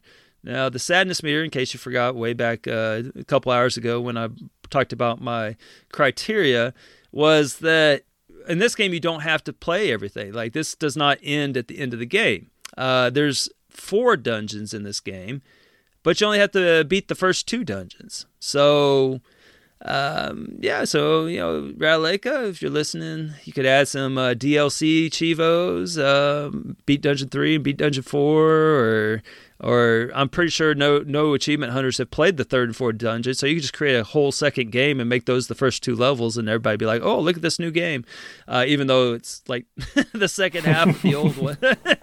So that would be really funny to see how long it takes someone to actually notice. Wait a minute, this is the 3rd dungeon. No, but so it's no guide needed. Just go have fun, explore it, and play normally. You'll get all the achievements. The story is simple because there is no story. It just basically says you're in a dungeon. Go get kill the bosses. And throws a little joke in there. So, but it's just a cool little game. And if you're nostalgic at all with like the Zelda franchise, definitely check it out. And there's a stack. So Yes, it's so good that you can play it twice. Indeed you can. Exact same game. Play the first 2 dungeons twice. There you go. So that's my number 2. Night and Plus. Zelda Light. Okay, so my number 2 I expected to show up on your list, possibly, but it didn't. And I don't think it will now that we're this high up. I'm I talking bet I know about which game it is. Shadow of Lootbox. That was my first honorable mention, besides Sagebrush, because Sagebrush, thank you for mentioning me. But yes, after Sagebrush, absolutely, that is a great choice. Absolutely. So, Shadow of Lootbox is a first-person satire of loot box monetization of games. It was released in 2018, back when loot boxes started appearing, and it's just funny how it parodies, not parodies, it just comments on loot boxes and in-game monetization. Like you don't have to pay. The game itself is $8, but you don't have to pay anything for the in-game, anything else in-game. But everything is centered around saving up money so you can buy abilities like running or jumping or using switches and getting weapons. It's just a funny game. It's just something that I agree with. I really dislike loot boxes. I really dislike having core mechanics behind paywalls. Yeah. Like it's not exactly subtle about it. That's very true. I mean, what you mean? It's not subtle having an actual loot box on spider legs trying to kill you. That's not very subtle. All the enemies in the game are loot boxes. I think there's a dragon that's made out of loot boxes, if I remember correctly. It's a brilliant game. It's just satire of an issue in the gaming community. So there you go. So like, yes, this is a funny game. It is really good. It is a funny game. It's not very long. I think there might be missable achievements if I remember correctly. Yeah. It says there's some missables. Yeah, there are quite a few of them, but it's a rather short game. So even though I don't think you want to play this twice, even some of the levels are not as good the second time around. I would say I have played this. Where did I play this? About 5 years ago. So the game is 6 years old, and so this was like a real early Raleka game. And if it came back out on the X, I would totally be one of the first ones. Like if they release the whole library, yeah, this would be one of my first picks. Yeah, Absolutely. I would pick it up immediately since by now it's been I played it in 2019, and I just remember bits and pieces of it. I would gladly play this game again. Absolutely. Yeah, to me, that's like the ultimate gauge is like if they were to re-release the entire library, which ones would you buy first? This would be at the top of the list. I mean, even at the higher price tag, $8, I know I'd have a blast with it again because, I mean, it was funny. It was just, it was I'm not sure, technically you don't have to complete the game. It says complete the game. You have to. Yeah, finish the game. That's one of the achievements. I see that there are a few achievements that you might want to go back to, and I probably played this without a guide and missed a few achievements and had to replay it, but I didn't mind it. Yeah, I mean it's a short game anyway, so it is. Yeah, it's a good one. So that absolutely, this is probably my favorite choice on your list so far. Absolutely, this one just barely missed my list. It was one of the hardest cuts, and I just thought it'd be a little edgy and put bone marrow instead of it because I assume we would talk about it at some point. I still don't get how bone marrow made a cut there, but yeah, Shadow Loot Box. Yeah, see, you gotta at least throw one unexpected one on there, see? So, yeah, Shadow of the Loot Box definitely should be on anybody's top 5 list. So, yes, I agree. Except for mine.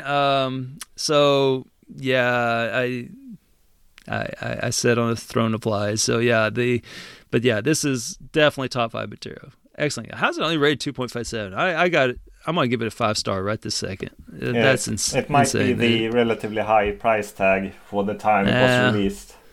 Well, I'm gonna jump in on that and see if I can at least get it up to a 2.58. I don't know when it refreshes, but there you go. Vote cast. So, excellent choice. I think I need to rate that as well. 4.5. There we go. There you. All right. Yeah, I liked it.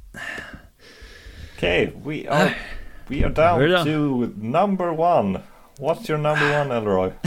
Well, I know that everyone's been sitting on the edge of their seat because they could just possibly never ever guess what it would be. I have a qualified guess, but I don't want to say it. Well, there's a game that came out. It's coming up on the 5-year anniversary of its release. It revolutionized the market. It reminded me just how much I love beat 'em ups. It changed everything for me. It features one of I think it was my game of the year 2019-ish or so. I think it was 2019. Definitely game of the year. It's been talked about probably at least 10 different times on this podcast. But what the heck? Let's do number 11 here. So number 11. Number 1 for the 11th time. 1 for all the bacon. Indeed. It is no other than Iron Snout. So if you don't know who Iron Snout is, Iron Snout doesn't read books. He stares them down until he gets the information he wants. And if Iron Snout was to travel to an alternate dimension in which there was another Iron Snout and they both fought, they would both win because Iron Snout does not get frostbite. Iron Snout bites frost. It is that this wonderful game. It's part of the Snout Up Games collection, and I actually contacted the developer of this game and tried to see if we could get an update on Iron Snout 2. And he was pretty funny guy, and he promised me that there might be an Elroy shout out in the achievements for Iron Snout 2 if it ever were to come to fruition, which I thanked him for. But he has other games that look so much like they would be enjoyable, but they just haven't been released on the Xbox yet. There's one called Bacon May Die. There's some other one like Space Hog. There's like Card Hog. It's kind of like the Bunny collection, like Kicking It Bunny and Bunny Factory and all this, but with pigs. And so obviously Iron Snout's the best of them. And but anyhow, it's the only one that's made it to Xbox. Yes, but revisiting this list and and talking about Iron Snout yet again has reminded me that I need to contact that guy and see what's going on. And but I digress. So let's talk about the game. This game, it's this description you find on the Xbox store says, once upon a time, pigs would have to build a house of bricks to keep the wolves at bay, but not anymore. In Iron Snout, its hero Piggy has taken up learning martial arts, and now the wolves need to keep their distance because it is a bonker, button mash, and beat 'em up. Bacon is off the menu for good. So if you've never played this game, which shame on you if you haven't, it's basically entails a bunch of enemies running at you from the left and from the right. Now, you might say, well, you could run over to the left and attack them or run over to the right and attack them. But no, you're going to stay centered in the middle of the screen because the world revolves around Iron Snout. So it is incapable of going left or right. Everything else goes, around Iron Snout. So Iron Snout just sits there in the middle of the screen, and if an enemy's coming to the left, you just flick them away by pork chopping them to the left, and then if they're coming from the right, you just pork chop them to the right, and if they're coming from there, you can jump up and give them a little roundhouse kick, it is as enjoyable as it sounds. So you have all these wolves, and they're just trying to kill poor Iron Snout, but Iron Snout's not going to have any of it. Wolves with chainsaws, among other things. Yeah, weapons, and he's ready. He's ready for him this time, and except for the little baby wolves. Now the little baby wolves will sneak by you, and you get a little forbidden love on your leg, and it's which is my second favorite achievement name of a Ratalaika game. We didn't really talk about our favorite achievements per se, but rather games. But obviously the best Ratalaika achievement, since we're on it, is clearly Dessert Possum, which lives on in infamy in the AH-101 community, which was from the Foxy game series. Yeah, none of those were anywhere close to my top 5. Right, not top 5, but if we were to say top 5 favorite achievements, Dessert Possum would clearly be number 1. But I think I'd be closer to the Forbidden Love that you mentioned. Forbidden Love would be probably number 2. Yeah, that's where you get humped by a baby wolf in Iron Snout. So if you're like, well, this sounds very interesting. Yes, it is. It is. You should definitely go back and revisit this game. It's been out for 5 years. I'm sure you could get it in Argentina for like 50 cents or something. I mean, it's great fun on this game. Now, again, it hits all the boxes. I would be there opening night if I had to, I'd stand outside a GameStop if that was still a thing. And as soon as Iron Snout 2 released, or if it re-released on the Xbox X, I would be there at the door picking up my copy, the collector's edition. And definitely the replayability, desire of a sea squill, I guess you would call it, and sadness when it's over. I was hoping to see a few more achievements, like with like the survival, like surviving longer, because if you get good at the game, you can basically stay alive as long as you want. Well, so you are the Iron Snout, makes sense. I mean, it's not that bad. There's one level that's easier than the other one. I think it was the park level, or the city level. The city level, or maybe it was the pirate level. I can't remember. But it has several themes you can play, and just awesome. The story, I mean, you don't get much story. I remember the description used to be something about this little piggy went to the market and kicked some ass or something like that, but I couldn't find that anywhere. I was wanting to quote it verbatim, but I guess they changed the description to the thing I read to you earlier. But it used to have a different description where it was like this little piggy went to the market, and I don't know, it was really funny. But yeah, that's the story anyway. So as much as you really talk up this game, it only has a 2.5 rating on TA. I know that I'm sure that I already have given it a 5. If I haven't, I'm going to be ashamed of myself. Hold on, let me double check. I would be, oh man, it would hurt me deeply if I found out that I had not. Okay, good. Okay, it already had a 5-star for me, but yeah, 2.53, 6,000 gamers. How does only 5,809 completed it? That's weird. Yeah, I do not share your enthusiasm for this game in the same way, but I did enjoy my time with it. It's not a bad game. Oh man, it's just good dumb fun. Now, if you That it is. somewhat enjoyed it, I actually found a game that is similar to that. I've been waiting for a game to come out that has been similar to it, and there's really nothing like Iron Snout, honestly. But one actually came out recently, and it is the same concept of the left-right. You just murderize everything coming at your left and your right, and it is Kung Fury. Kung Fury, the video game. I forget, it's Kung Fury something. But it's based on the Street Rage Ultimate Edition. Yeah, that's it. And so if you're familiar with the YouTube phenomena on that, which is if you haven't seen that, you should definitely stop listening to me and go watch the YouTube version of this movie. That's brilliant, and it's only, I think, 30 minutes long. I mean, it's a short little something. But anyhow, there's different modes to this. This is another beat 'em up, but one of the modes is classic mode, and in classic mode, you basically have to go the same style. Just all you have to do is kill things coming at your left and your right. It's just like Iron Snout, except for you move a little bit more. But it's very similar. So if you enjoyed Iron Snout, you would definitely enjoy Kung Fury.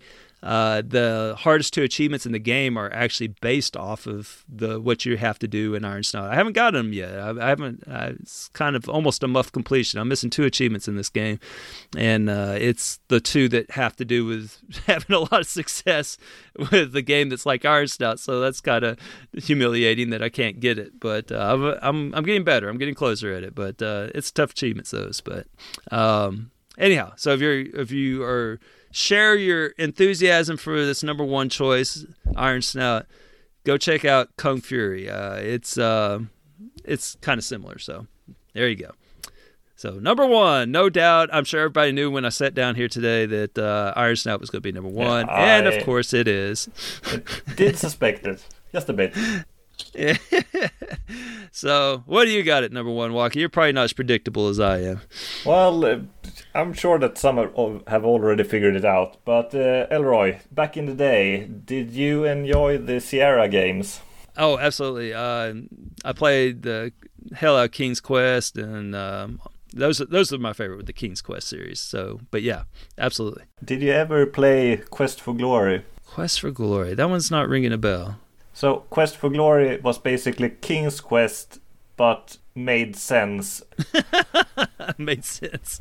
Yeah, it wasn't fueled on moon logic. If you could solve puzzles by many different means. If you, for example, needed to find something that a bird had stolen up into its nest, you could climb the tree, or you could use magic to bring the nest to you, or you could throw rocks at it to drop the nest to the ground.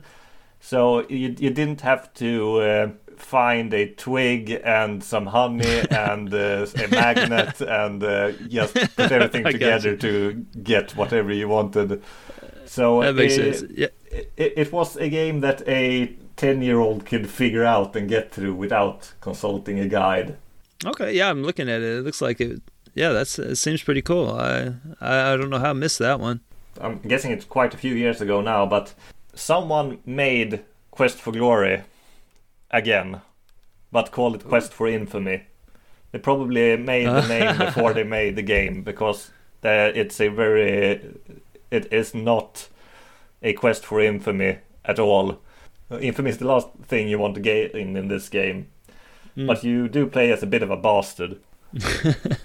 So Quest for Infamy is a Quest for Glory-like. Quest for Glory was a game series back in the 90s where it was very point and click like and made much more sense. That was the biggest selling point, at least for me. Quest for Infamy is a game that me as a old Quest for Glory fan really, really liked. It's not as good as those old games, but there's so much heart, so much love for those old games that went into this. It's amazing what they managed to pull off. They're using the same graphics. It really looks like a game from the 90s, and aside from the story well, you can tell it's a more modern game by they reference modern bands and stuff like that, but otherwise you really couldn't tell that it's a game from the year 2020 or wherever it was released. It really feels like a game from the 90s. So is this game like, is it kind of like tongue-in-cheek? Is it No, or is it? It's very much tongue-in-cheek. You play as a character called Rome, who is on the run from a baron whose daughter you might have invaded her night chambers without approval from her father, so to speak. I see. So your objective in the game is to get the hell out of the valley that you end up in, because there are various obstacles for you to get away from the baron as far as you can. Yeah, this one, I'm looking at it here. I mean, only 63 people have played this game. And It's got 3.75, and I mean, clearly a gem from all estimates here. I mean, if it's anything like the old, It is a point and click. It is a very niche title. It's it's for people who played Quest for Glory back in the day and want something the same. And it's just really, really well made. The writing it's a mixed bag. So especially the voice acting. There are some professional voice actors, but a lot of characters are voiced by clearly amateurs, and probably for me, I like that better. Probably recording from their bathrooms or something, because the quality is not great for some of the characters. I mean, I gave a 5 to Turtle Quest, and the voice acting on that one was, on point too. So Turtle's Quest was consistent. I see. Well, that almost make it funnier though. It's funny, like. Like you got this real professional sounding, really doing it up, and then you cut to somebody else. It sounds like they're just reading a script. It'd be kind of funny, actually. Yeah, reading a script in a subway somewhere. It's not great, and they use some kind of voice modulator to make it sound like the old 90s games that you remember as well. Does it sound like Fighter Chip recording a segment in a bathtub going down the freeway? It's not that bad. No, okay, not that level. Okay. Yeah, but you can tell that a few of the characters, they haven't gotten as much love as the rest of the game. But that said, everything is voice acted, and there's a lot of recorded lines.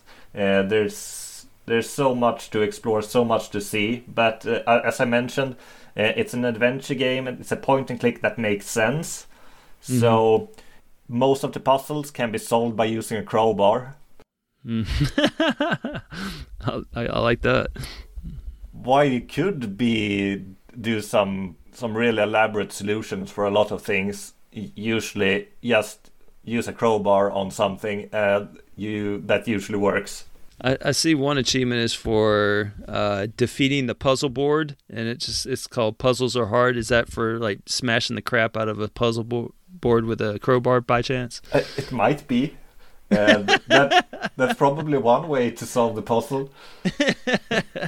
Like, we have this elaborate puzzle box here where you're supposed to figure it out and press buttons in the correct order and align something, but you likely could use a crowbar to just destroy it and pick up the components inside. I like this idea of this game where basically you can do it like the right way, or you can just walk around using a crowbar as a all around utensil. So like, for example, there's an achievement for achieving a perfect score in archery. I can see where you would get credit if you just beat it with a crowbar, and there you hit the target. You get the that would be funny. I might be exaggerating how useful the crowbar is, but it is actually one of the best items in the game. There's an achievement for pitching a tent. You use the crowbar in the tent, and all of a sudden the tent's made. You just beat the crap out of the tent with the crowbar. There's an achievement called Collector of Useless Things. It's for buying a diamond-tipped crowbar. Oh, nice.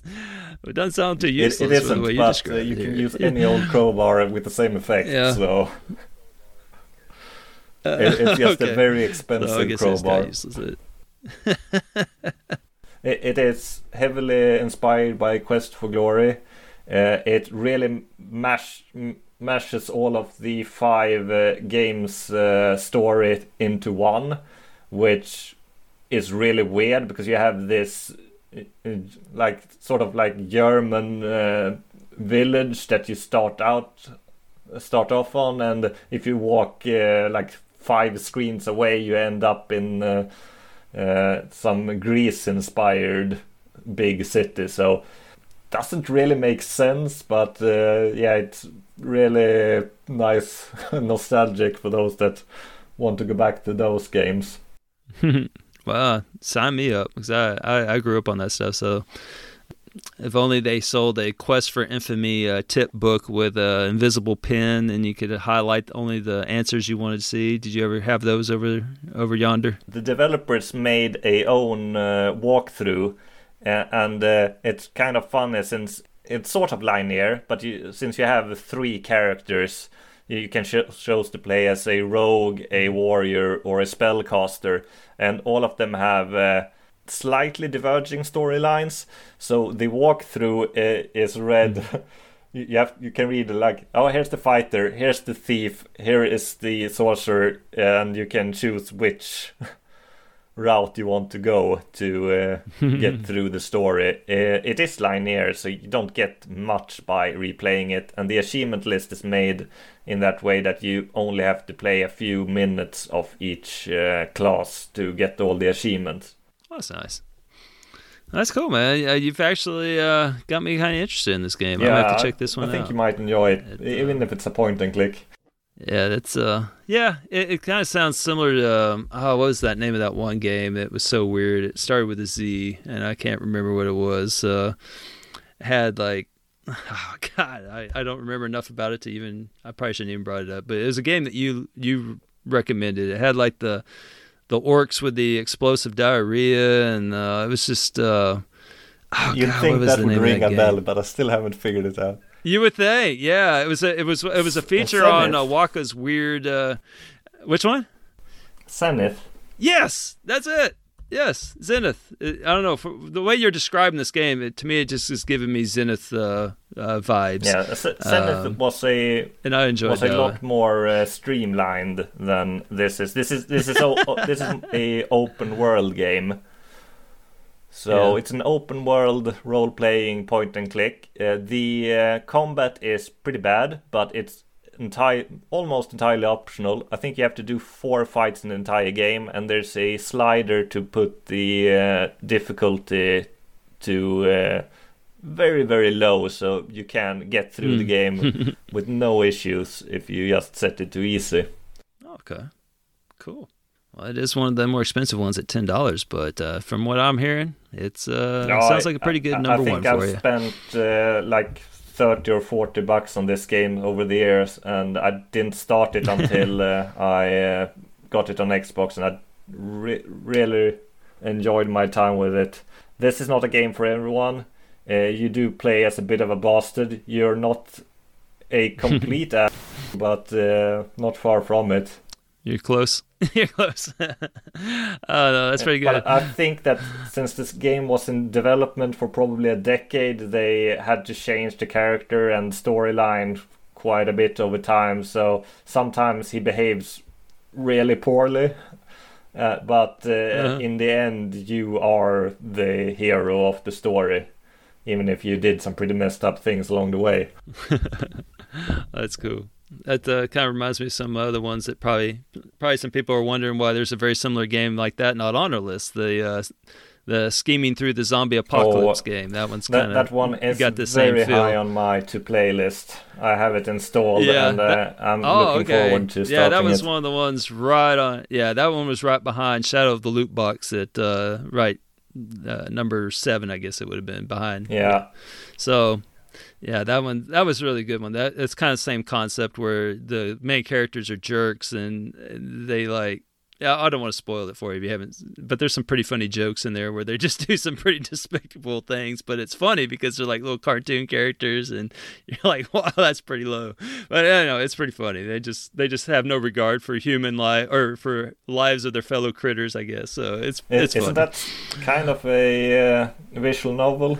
I think it's more point and click. Okay. I don't think it's a visual novel. Yeah, So I wouldn't dare put a visual novel. So I'm guessing it's a bit closer to Quest for Infamy than I expected then. Yeah, that's kind of what it sounds like. It sounds like to me a cross between Zenith and Scheming Through the Zombie Apocalypse. So. Yeah. So there you go. Anyhow, but I just want to make sure everybody knew that we do realize that game exists. It's very highly thought of in the Rattlelake collection. Yeah, I was hoping to get to it and through it before recording this, but I sadly could not. Make that one your next one. You'll like that one. So, yeah. Right after Pheromonium. Yeah. Right. So, well, Waka, I appreciate you having me with you. It sounds like we were very thorough. Thank you, anybody that listened to a riveting 2-hour conversation on Rattlelake games. So, yeah, thank you, Elroy, for having this talk and walking down memory lane. Oh, absolutely. You had me at Rattlelake. I mean, I was just like, oh, absolutely, let's do this thing. So yeah. So I guess I always enjoy recording with you, and good luck with your life adventures in the weeks to come. So yeah, same to you. All right, man. Well, thanks to everyone for listening, and take care. Have a nice day, everyone.